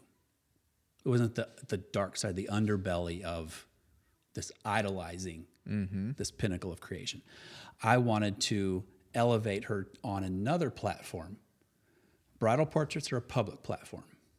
I wanted to elevate her on a private platform. So I created this line of boudoir photography that I call bell'intima, intimate portraits.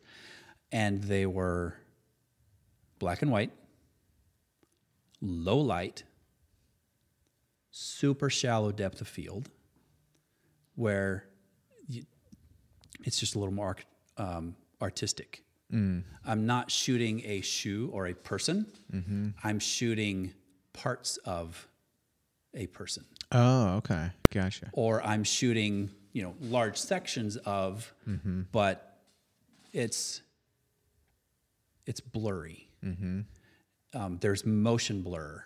I broke all the photography rules.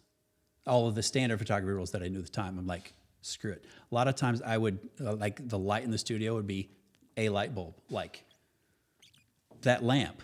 Really? Yes. Wow. I wouldn't use these. Okay, I wouldn't sure. use strobes. Yep. And if I did use strobes, they were like, "Brrr.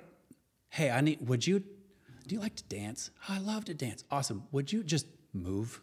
Brrr. And in one frame, you've got that. Does that make sense? It was exploratory, but it was still, in my mind, God's honest truth, my intentions were pure. In my mind, it was elevating and celebratory. But there's a super fine line between celebrating and objectification. And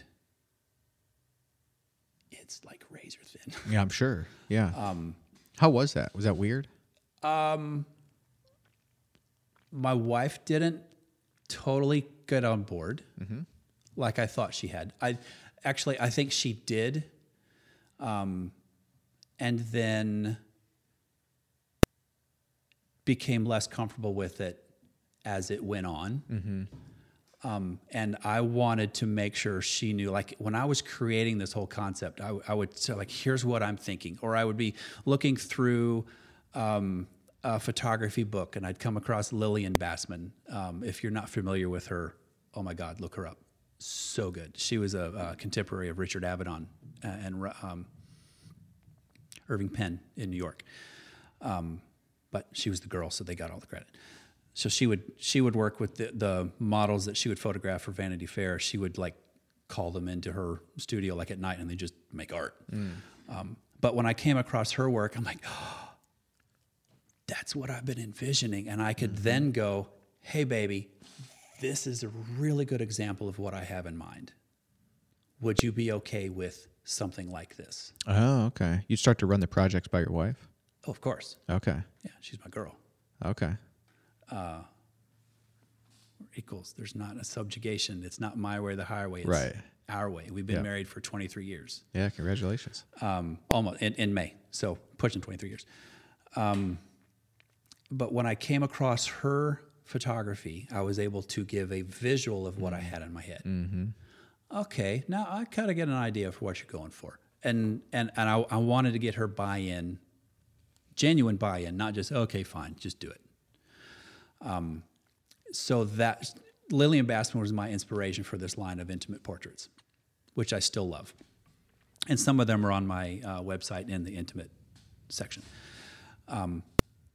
The ones that gave me permission to show them publicly sure. are on there. And if the frame showed their face on my website, they're cropped. Their identities, their identities hidden. Yep. But that also gets to the fine art aspect of it, because it could be anybody.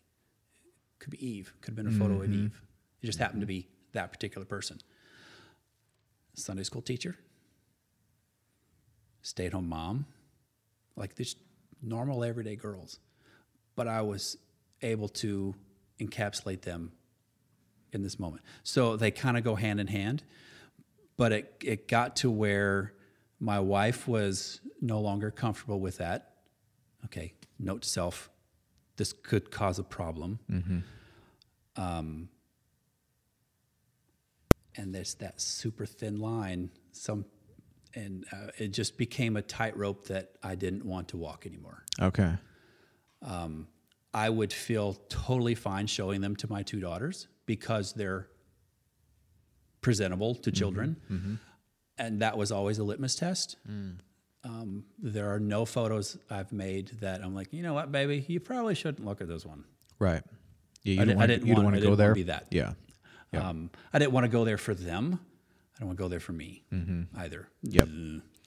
That's Pandora's box. Who was asking for these photos? The ladies themselves, or their husbands, or boyfriends, or? To be honest with you, it started out where I'm asking friends. I'll be like, here's my idea. In order to launch this brand, I need to shoot this brand. Would you, like, if I did this shoot for you and gave you a print, would you come sit for this session? Mm-hmm. And I did. I photographed, I don't know, 5 or 6 friends that way, colleagues, friends. And then I was able to launch the brand. I see.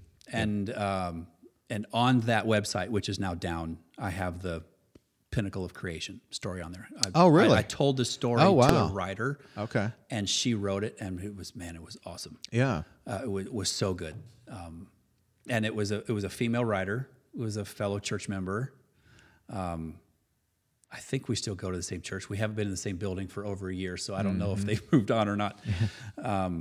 Let's say that they're still there. Yeah. Female perspective, writer, like a wordsmith, and a fellow believer. I'm like, okay, yeah, you're the person for this. And she sent me this text. I'm like, you got it, you nailed it. And it was short. It was like 3 paragraphs. I mean, it was so good. So I try to build this brand, and I bet I sold 4 sessions. Okay. Again, I was trying to be so defined in what I do that I literally narrowed myself out of a job. Yep. Basically. What would you say now to someone who would say, dude, that's parts of creation that only should be committed to memory? What would you say about that? Like, don't be taking pictures like that. That's not an acceptable art form. I actually would give my wholehearted agreement. So you feel differently about it now? I do. Oh, okay. About the intimate portrait one. Right. Bridal portraits, all day, every day, if I could. But how about on the, I want to say bourgeois, but that's not what you said. Boudoir. Boudoir? Boudoir. Okay. How about that category? Do you think that's still an acceptable category if the photographer is a lady? Or do you think that whole category of bourgeois photos just isn't something that should be done anymore? I think if the intentions are right and pure and wholesome, and by that I mean if they're elevating and celebratory and not subjugating and all that stuff, sure. Okay. Yeah. I'm not the shooter. Yeah, I could see that. I've closed the door on that particular chapter. Yeah, it makes sense. My girls are getting older. I'm definitely older. I am, by social standards, in the demographic of some of the biggest sources of our social ills. I'm a middle-aged white guy. Mm-hmm. Put a camera in my hand? No. Yeah. I'm not going there. Okay. I can see the wisdom in that. I'm not going there. Yeah. Really what we're talking about is making art, and I wanted to ask you about that because it seemed to me that art is a through theme or common theme or a through thread kind of in your life. And you are a creative person, but art seems like you're happiest when you are closest to art. Is that accurate? I'd say whether that, it's photos or whatever it might be. Yep. Music? For visual art, oh my God, I love music, yes. You're a big music guy. I knew that. Yes. Music's art. So yes. What do you... But I would say like philosophy is also art. I don't disagree with that either. Yeah. So I like deep thinkers too. Yeah. So, but if you're talking visual and performing arts, visual, auditory, how much time you got? Yeah. Oh yeah. Yeah. Is that what it comes down to for you? Visual and auditory art? Is that the razor's edge? I would actually, I think so.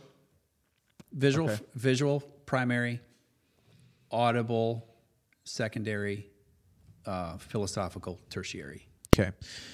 So what would you say is the purpose of art? What's lost if someone stamps art out of their life, or a group of people start to set art aside as dirty, dangerous, ludicrous, whatever the reasons are? Mm-hmm. What would you say to that? They have just amputated awe out of their life. I would want to know what makes them what wows them? If it's not art, what is it that makes them go, OMG? What if the feeling of OMG or awe to them feels dirty and they feel like that needs to be saved for heaven, and right now we're just trying to get through life? I would say then that they have bought into a lie of fundamentalism, rooted in fundamentalism. Mm-hmm. So you see art as mandatory for living the full human experience. Yes. Yeah, I totally agree. Yes. And what is it about art that's so compelling? I mean, the one thing that strikes me is, like, good art is more than the sum of its parts. Like, it communicates something that the different pieces of it just can't. Add the different pieces together, and you're not getting the same message as looking at the whole thing, right? It's more than the sum of its parts. It speaks in almost a different language. It's almost like it speaks to our eternality. Like, you can show good art to a dog, and they might look at it or whatever, but it doesn't Sniff it. Yeah. You're like, no. But it doesn't communicate to them. Right. But there's not a human on this planet that you can't put them in front of some sort of art and they don't feel something. You know what I mean? I could name a few, but But again, still, though, well, it might be because it's so stamped down, it's so subjugated, it's so set aside, it's so viewed as dirty, and there's these years of habitual ways of thinking that that's not something that should be done, or it's not something that should be looked at, or it's not something that should be enjoyed or experienced. But that's still in there. I mean, they're still human. So there's still a resonance with art of some kind. I mean, the one thing that strikes me is that on some of your pictures, you know, you had a picture of, like, one of my favorite pictures I saw on your website was of a mountain with more mountains in the back and kind of a lake in the front. And you could just, like, look at that picture. Like, I wish the listeners could see the smile on my face right now. Yeah, continue. Because you know what I'm like. It's so meaningful and powerful, and all it is it's capturing God's art. That's all that was. Right. Like, and it probably wasn't even truly fully captured, but it was captured pretty dang well. I'll say that. Thank you. And so there's something about that, the majesty, the beauty. It's got to have something to do with that thing in humans that we have that animals do not have. And one of those things is this connection to the eternal. I mean, you could be an atheist and you still can't really deny some of these differences between humans and animals. So I think those are a few things that come to my mind with, like, how art can speak to you. But what do you say? Like, how would you define how art can say so much? Because art is a creative process, and we are created creatures that have been stamped with the thumbprint of the Creator. So there is a divine connection between enjoying, understanding, consuming, internalizing, fully living with, exploring, discovering art that is a vertical pull as much as gravity is a downward pull. I think we're drawn to art because of that divine connection. So you think it is, you can't separate good art's impact from a divine connection? I can't. The artist may be totally atheist and may not, believe in it, but if it's good art, whether they agree with it or not, or believe in it or not, it's connected to the divine connection. I would agree with that. Yeah, I would agree with that too. I mean, the one art form we didn't talk about is food, and I think this only happened one time, but one time I put a certain food in my mouth at a certain restaurant, and it brought me to tears. And I'm not an easy crier. I mean, I've gotten a lot better, on that front, but it was food, man. But there was something about the whole experience, the way it tasted, the texture, the everything. Like, it was just so satisfying. Like, in some ways, it had to be a foretaste of like the new heavens and the new earth. I don't know how else to really describe it. Yep. Because it wasn't just the taste that would make you cry. It had to be more than Something more than yeah. that. So that mountain shot, you said. Do you know which one I'm talking I about? know exactly which one. Do you? It's Grinnell Point. It is on the east side of Glacier National Park. Remember I told you we went to Montana? Yeah. Second day we're in the park. As in, like, we drove into Grand Rapids. Great Falls, arrived, say, 4 or 5 o'clock. So this is in June. So, Of like years ago? yeah. You're new at the photography at this point. Yeah. Yeah, that's what I'm getting at. Getting back to I learned what I didn't know, but what was already there was already there. So after our first night in Glacier National Park, we're like, we're going to go explore this park. But remember, I took a camera, which to me was a real camera. I'm like, hey, baby, I'm just going to go down by this lake shore. I'll be back in a little bit. She was probably hanging out on the front porch of the lodge, just chilling. I'm like, ooh, that's a really cool. I like how this. Oh, hold on. And I got down at the water's edge, and I took. I promise you, it's that frame. When I saw that on the back of the camera, I'm like, I can do this. I still have what I think I've lost. I just don't know how this camera works. The camera was on automatic. Now I've digitally processed it and I've enhanced it a little bit, but I put the camera in that spot. And when I saw it this is what I love about digital, because it was instant feedback. Oh, okay. I'm like, I have what I thought I've lost. Now I need to learn how to use this camera, which is to say, I need to learn how to use this hammer or this table saw or this spatula or whatever. It's just a tool. That frame was when I got my photography mojo back. Ah, wow. That's very cool. Promise you. Wow. And that's the one you called out off my website. Yeah. I love that. I love it in color, and I really love it in black and white. I think I saw it in black and white. It probably was. So that even speaks to sort of the intangible or the unspoken or sort of the energy behind that picture too. Because it's hard to take that out, I feel like. Yep. You know what I mean? You can't, I don't know. This is the thing about art is you can't, there's an energy to it. Yep. And there's obviously, you telling that story, there was obviously an energy behind that picture. And it takes me back to that moment every time I see it. Or, I saw it in my mind's eye when you were talking about it, and I had chills. There was a divine moment for me that happened when I pressed the shutter where I had the camera at that time. Another divine moment, coming back to the food that you were talking about, that night, same night, Glacier National Park, East Lodge. I think it was the Lake Mary Lodge on the east side.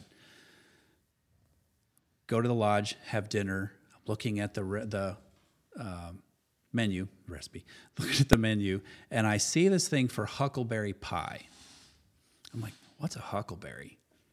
That's odd. And asked the server. She said, well, it's a wildly grown berry. It's not commercially grown. Like the people who harvest it literally will hike up into the mountains. It's what bears eat. Wow. It's bear food.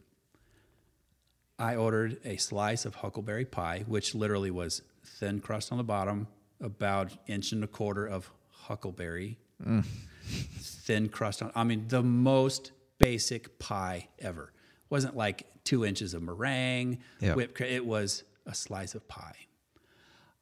I scooped off the point of that pie. I put it in my mouth and instantly knew how people got addicted to crack. Ah. I had one of those divine food moments with the tip of huckleberry pie. Yeah. And it was magical. If I went to the lodge, I could take you to the table we were sitting at. It was that impactful. Because of that memory of the huckleberry pie?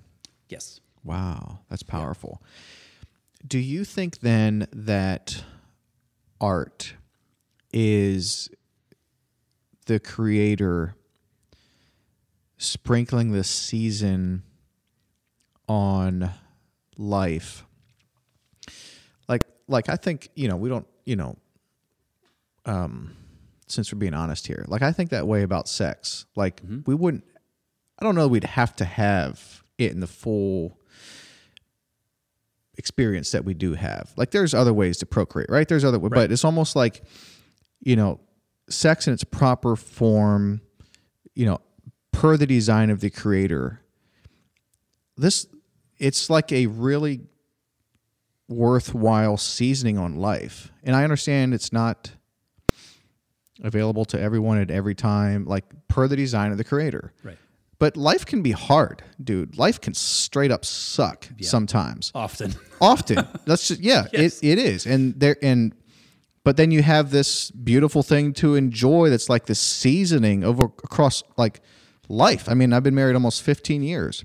Congratulations. And hopefully that goes for another 15 or way more years. But like I kind of feel like, if I were to die now or be married for another 15 years and die then, like I would have to say, man, one of the things that I'm really grateful for, the creator, is having to enjoy throughout the period of good times and bad times. Accurate. Is art the same way? Is it kind of this blessing from God, this seasoning on life, or is it a little bit different and it's sort of like our breath that we need to breathe? Is it like a requirement for life? Like we wouldn't be able to get through life without art. Yes, and I would take that a step further and say we wouldn't get through life without sex. What about someone who is single for their life? That is a mystery to me. I literally would love to have a conversation with someone who has chosen, well, even if they haven't chosen, with someone who is celibate, because I don't get that. I genuinely don't understand it. No, but if, God forbid your situation changed, there is a design for sex. And so it's not available to everyone at all times. So there needs to be a category for getting through life without sex. Yes. Now you're saying you're having a hard time seeing your way through life without it, and I agree. Yes. But I would think that needs to be in a little bit different category than art. By art, I just mean looking at the mountains as you drive past them, or flying an airplane and looking out the window and seeing what you see, or music, like all of these other things. Like, it seems like it needs to be in a different category. Would you disagree? No, I wouldn't disagree with that. Okay. I think it would supersede all those other categories because sex? it would. Oh, I would say that agree. is Yeah, higher. Sure. No, I agree. Than all the other things. Oh, I totally agree. Animals have sex to procreate. Mm-hmm. Humans have sex to procreate. Humans also have sex to recreate. Yeah. Let's break down recreate. To recreate. Now, we've got procreation is, hey, mommy and daddy, where did the babies come from? Mm-hmm. We'll tell you later. That's an act of creation. But I think when you have that recreation, and it's two-sided recreation, mm-hmm. It's not one person having a really great time and mm-hmm. the other person like, oh my God, get me out of here. Mm-hmm. That's not recreation. Mm-hmm. That's abuse. Yep. But when there's that intimate interaction and it's recreation, simply... I almost gave you something to edit.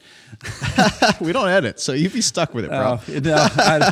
My kids will hear this sometime. Yeah. When we're recreating, there's a divine moment there. Yeah. I 100% agree. And that's by design, and it's beautiful. And I think And it's good. And it is good. And that, I think, is what so much of society is missing. And look, we all make mistakes, but that's the violence that gets done by misuse of sex, whether it's outside of marriage and you're just sleeping around, whether it's a pornography addiction, whatever it may be. There's tons of misuses of sex. I mean, you have a podcast. You produce a podcast for End Slavery Tennessee, right? That's right. So massive misuse of it. Massive. And that's what I see as like the violence that's being done, because you're doing violence to like one of the best things you can experience in the proper form per the designer's creator. But you can damage that experience. Not to say you can't have healing and restoration and a full enjoyment of that experience going forward, because thankfully, nothing's beyond redemption, right? I mean, Right. thank God. Not yet. Yeah, but There's still time. yeah, but that's, I think you're speaking to the violence that can be done to such a beautiful thing when you misuse it, Yes. because it is such a good thing. It is such a good gift. It's an amazing thing. Yeah. I mean, I would say on an earthly human level, aside from the soul redemption of salvation, I would say that's like, if that's gift number one, then what we're talking about, gift number two. I agree. Yeah. I wonder how this is being perceived from like someone who like I just had Peter Valk on, who is a believer. And dude's theologically robust, and he's legit. He's also openly gay, but he believes that that would be inappropriate to act on that because sex is for marriage and marriage is for a man and a woman. So he's choosing to go through life as celibate.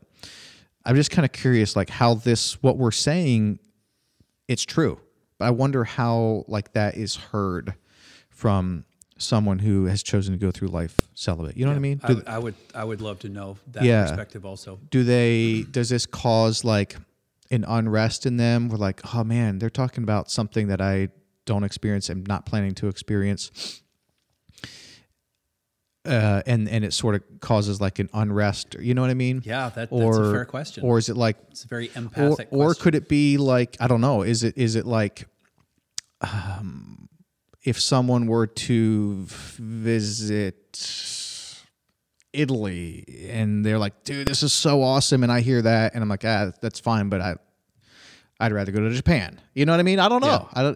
I don't know. I don't know how that is perceived. I wouldn't know where to categorize that either.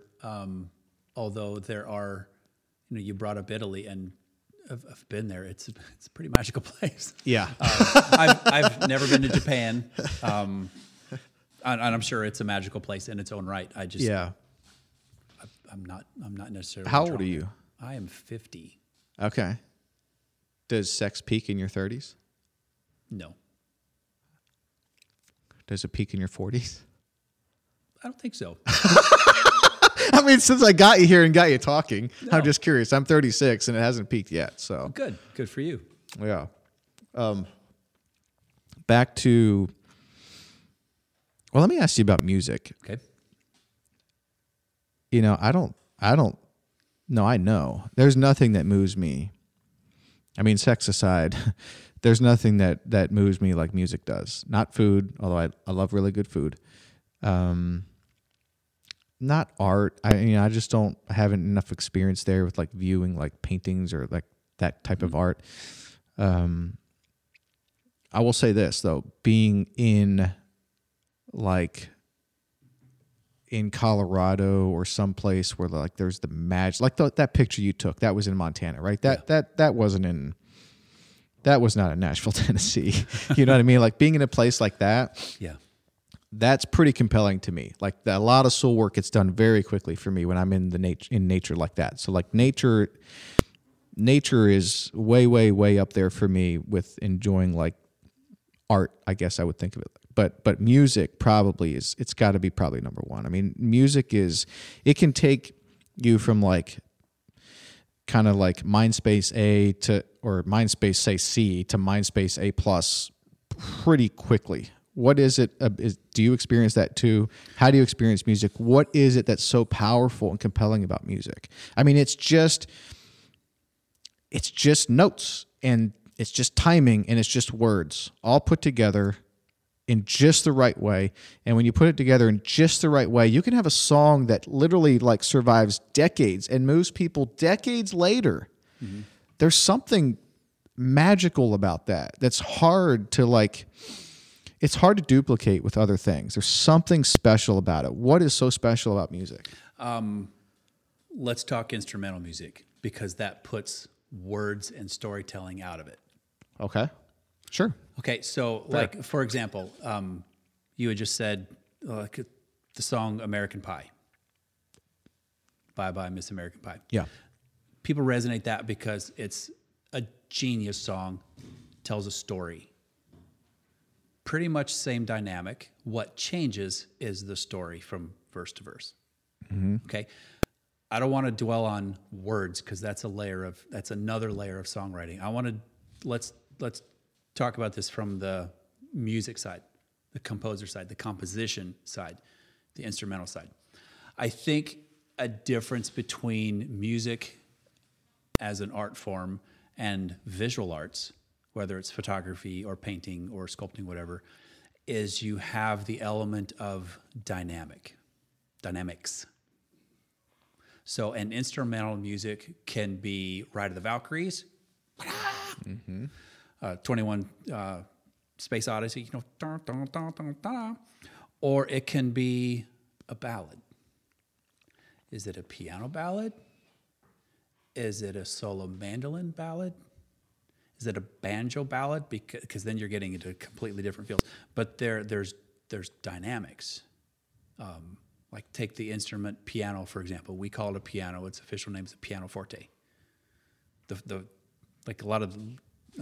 piano forte. I forgot that. Piano. My piano teacher told me that when I was like 10. Is a dynamic. Piano is soft. Forte is loud. Yeah. A pianoforte can do both. Sometimes at the same time. So you've got that dynamic which tugs on your emotional strings. If it's 9:30 at night, you've had a rough week, and you're sipping a bourbon out of a tulip glass, and you're smoking a cigar, what are you going to put on? Ride of the Valkyries? Probably not, unless you're planning on storming the castle. You're going to put on something that's chill, relaxing. A Bach cello concerto, something that's because it has dynamics. If you're doing, I'm a trail runner, but if you're a CrossFitter or whatever, and you're like, I've got to get this workout done, I'm going to surge this hill, you're probably not going to listen to the Brandenburg concertos. You're going to listen to a Ride of the Valkyries or a John Williams Star Wars theme or the Superman theme or whatever. That's what music brings, is an intangible level of dynamics. Sorry, do it again. Because our lives are ebbing and flowing. Our lives are dynamic. Music can align to that, and music will allow us to align to it. Yeah. So there's a spiritual and a divine connection as well. Think of King David. I mean, he wrote laments, he wrote praises, he wrote dances. I mean, he was a pretty emotional dude. Yeah, very honest too. Yeah. Music can allow us to align to it. That is true. That's the power of music, too. If we allow ourselves to do it, yeah. If we allow ourselves to do it, yeah. Yeah. Otherwise, the whole Baby Einstein line wouldn't have existed. You familiar with that line of music? It was a series of CDs back in the day called Baby Einstein, and they were down-tempo, really chill, calm classical tunes that new parents were supposed to play in their nursery with their new kids because it would calm their children, help them sleep, like a lullaby. Yeah. A lullaby is designed to force us to align to it. Oh, I see. Yeah. Is really what I'm getting at. Yeah. Yeah, I never thought of it that way. But a big Olympic theme is also designed to align us to it because it wants to lift our spirits to the spirit of competition, good sportsmanship, ta-da! Yeah. So we're also, the up-tempo wants us to align to it when the time is right. Yeah. One of the cool things about music, too, is it does transcend beyond the human race. So we have a pet pig, and the first night we got this pet pig. It's a new house. It's just small. And we'd heard that pigs like music, right? Oh, that's awesome. So the whole family is going to sleep in the boys' room, and everyone's excited. The whole family's in there.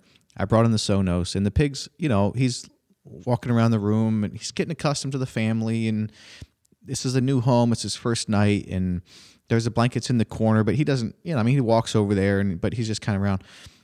plug in the Sonos, Snow Patrol, immediately stopped. Just stopped. That's hysterical. The pig, Wow. a 2-month-old pig, just stopped immediately. Music came on, stopped.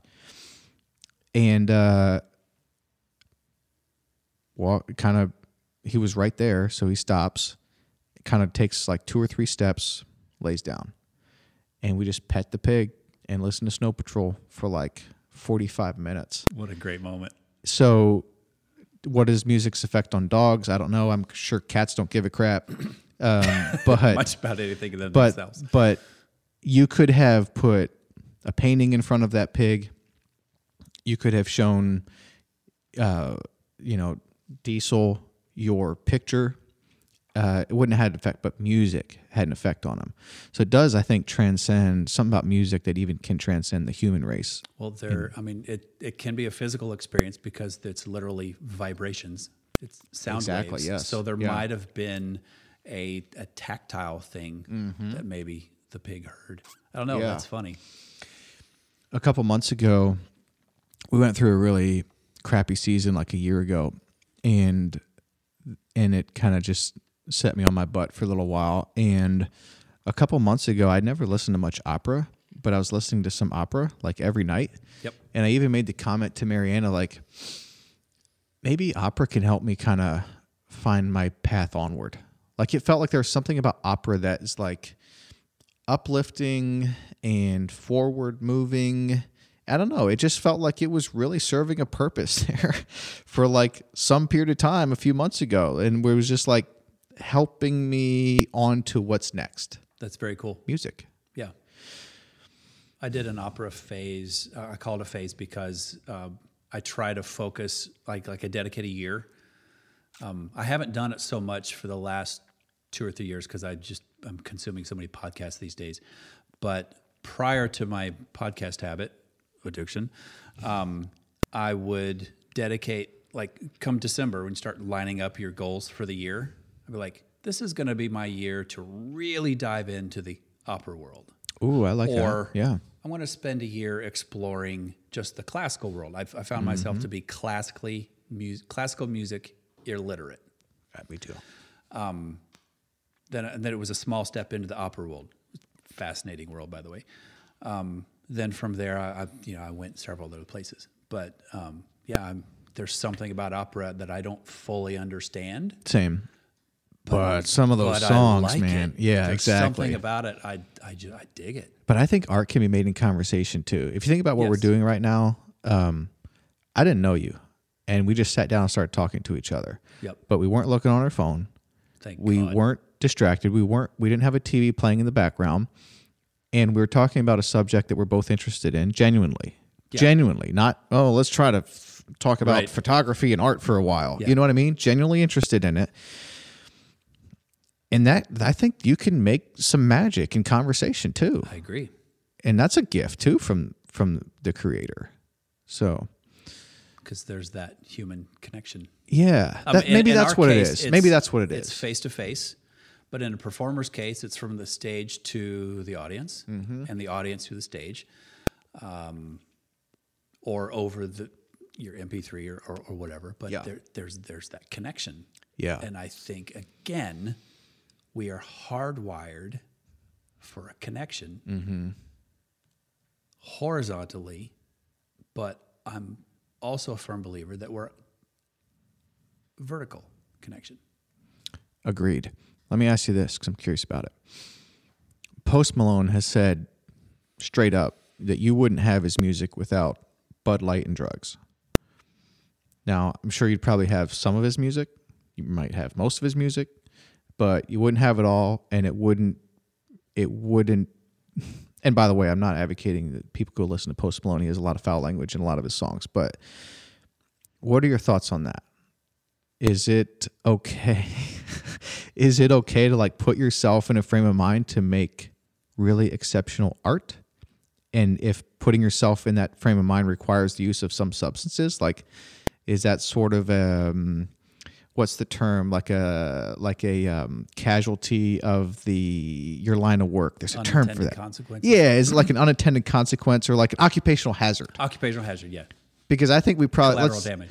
Yeah, like, I mean, look, a lot of people wouldn't listen to this stuff, but there's a lot of music that I listen to that probably involves some occupational hazards to get that music. Does that make listening to that music wrong? What are your thoughts on that? Oh, enter the discussion of the tortured artist.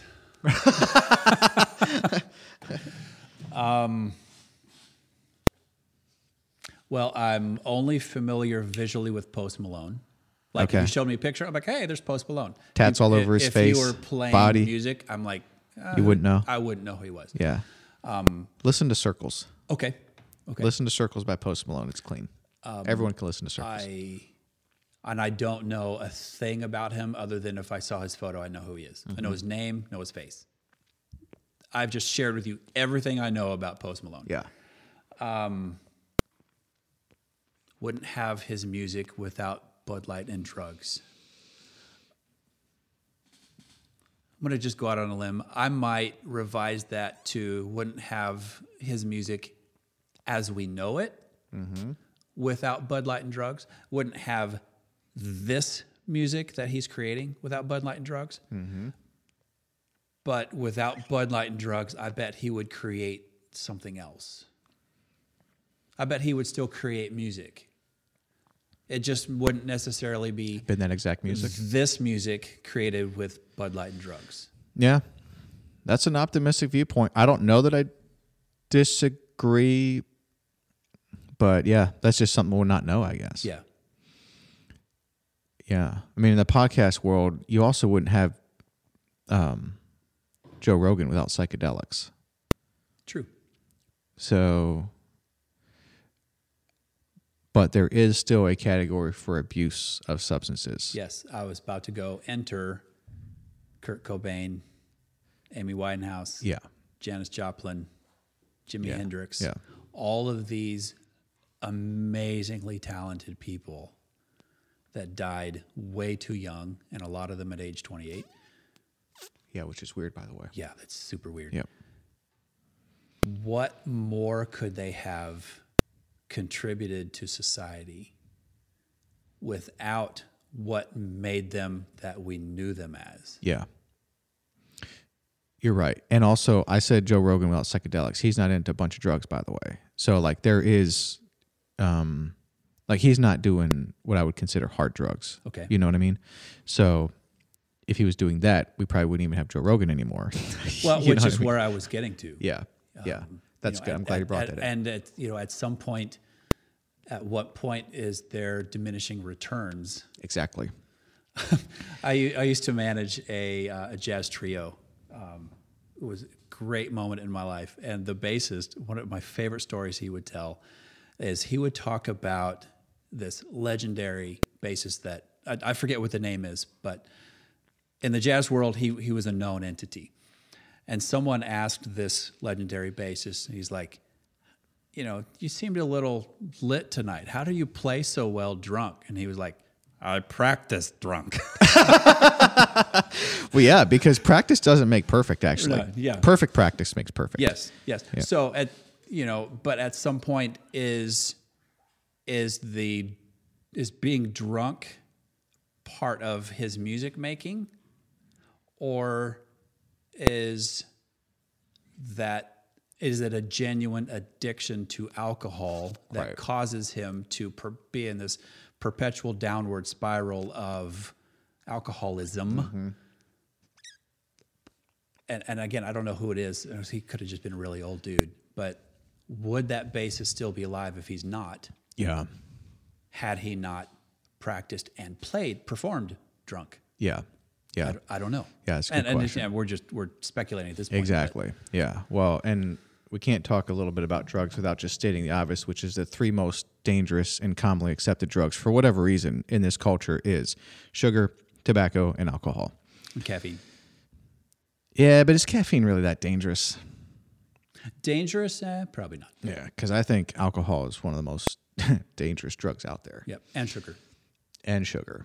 Yep. Kobe, is it really 6:00? Oh, man. His wife is driving down and my wife's driving up. We're meeting for dinner. Oh, nice. That's the right time? Dinner's at 6:30. Okay. Well, that went quick. Yeah, it is 5:50. We didn't even talk about most of the stuff I brought you on to talk about. You want to do this again sometime? I would love it. I love a good conversation.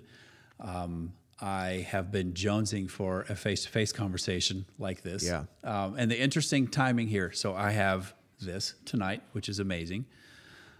Tomorrow I have my first lunch at a restaurant with a buddy of mine I haven't seen for a while. On Sunday, I get to meet the engineer of one of my podcasts who lives in Atlanta. We've only met by computers. She's in town. We're actually going to have a cup of coffee face to face. Yes. In a coffee shop, that third space that we love. I mean, I'm amateur barista. I mean, I'm the coffee maker at my house. Okay. But there's something about having someone else do it for you. Yeah. Yeah. I'm so looking forward to that. But also just to go to a coffee shop and then sit and have a conversation with someone at said coffee shop. So Friday, Saturday, good for you, man. This is I'm coming out. We're coming out of quarantine this weekend. Yeah, there's something about face-to-face human interaction that you can't duplicate. Yeah. It's not even close. Yeah, it's one of my favorite Zoom things or to do. whatever. And Yeah, it's I often agree. done over bringing food in. I mean, I'll have a good meal, a long, drawn-out meal with a long, drawn-out conversation. Yeah, I It's agree. Love Let's make sure we plug everything you have going on. 'Cause you have a lot going on, by the way. So you're full-time at Journeys. Yep. You would do some of these bridal portraits if called upon. Yep. But you're involved with like multiple podcasts. Which ones are you involved with? Let's make sure we plug what you want to plug here. I have 3. My first one is called Collected Clan, collectedclan.com. And these are, actually, this show is very similar to mine. The difference is I have history with everybody that I've been on. That I have on my show. Oh, that's cool. They're my people. Yeah. They're part of the clan I have collected. Oh, I see. They're my souvenirs of life. Yeah. And I'm telling their stories. I'm the facilitator. I want to tell their stories again. Okay. Elevating and celebrating. Are they them. people with exceptional stories, or you're telling their story because they're exceptional to you? You know what I mean? Like they're near to you, and that's why they're telling their story. Yes. I mean, everyone has an but they also exceptional story. they have interesting stories. Okay. That people will benefit from hearing. They're just normal, everyday, Jane and Joe. Yeah. But they're ordinary, but they have something extraordinary about them, and I want to celebrate them. Love that. So Collected Clan. Collectedclan.com. Yes. Okay. Available everywhere podcasts are. I have another one that is currently on hold. It is for and from like the smallest audience ever. My subdivision. Ah, very nice. Literally. Yeah. The subdivision is called Woodmont. The show is called Woodmont Neighbors. Everything, host, guests, cover art, music comes from our little hamlet. Nice. If it's not from our footprint, it doesn't get in. Okay. But it's on hold. I'm looking for a sponsor. Hello, neighbor, if you're listening to this, we can fire it up. I'll promote your business. And the other one, which I actually feel is the most important, is called Someone Like Me. And it is the official podcast for End Slavery Tennessee, which is the Middle Tennessee organization that works with survivors of human sex and labor trafficking. Mostly sex trafficking, but they work with a lot of labor trafficking also. I didn't know they work with labor trafficking. Yep. Okay, so those are the 3 podcasts. Yes. And then if someone wants to keep you in mind for a bridal portrait, is there a website they could go to for that? GregoryByerlinePhoto.com or just email me at my first name, last name at Gmail, GregoryByerline@gmail.com. Okay. That one gets to me. Yeah, that'd be the easiest way. But if you want to see the work, go to the website. If you want to message me. Okay. I'm the only one on the planet with my name. So if you want to reach me, I'm on Facebook under, hey, you guessed it, Gregory Byerline. I'm on LinkedIn under Gregory Byerline. Instagram, Do you think you're the only just Gregory me. Byerline on the planet? that I've come across in my searching. Yes. Wow. That would be... With our spelling. Okay. There sure. may be another one with an alternate spelling, the same phonetics, but Okay. What I'm easy to find. I can't hide, which is both a good thing and a bad Yeah. thing. That's a good But thing. I can be found. What do you want to leave with our listeners as it relates to art, photography? I mean, just everything we're talking about. I feel like a lot of what we're talking about actually comes back to art and living like the human experience. What do you want to leave with our listeners?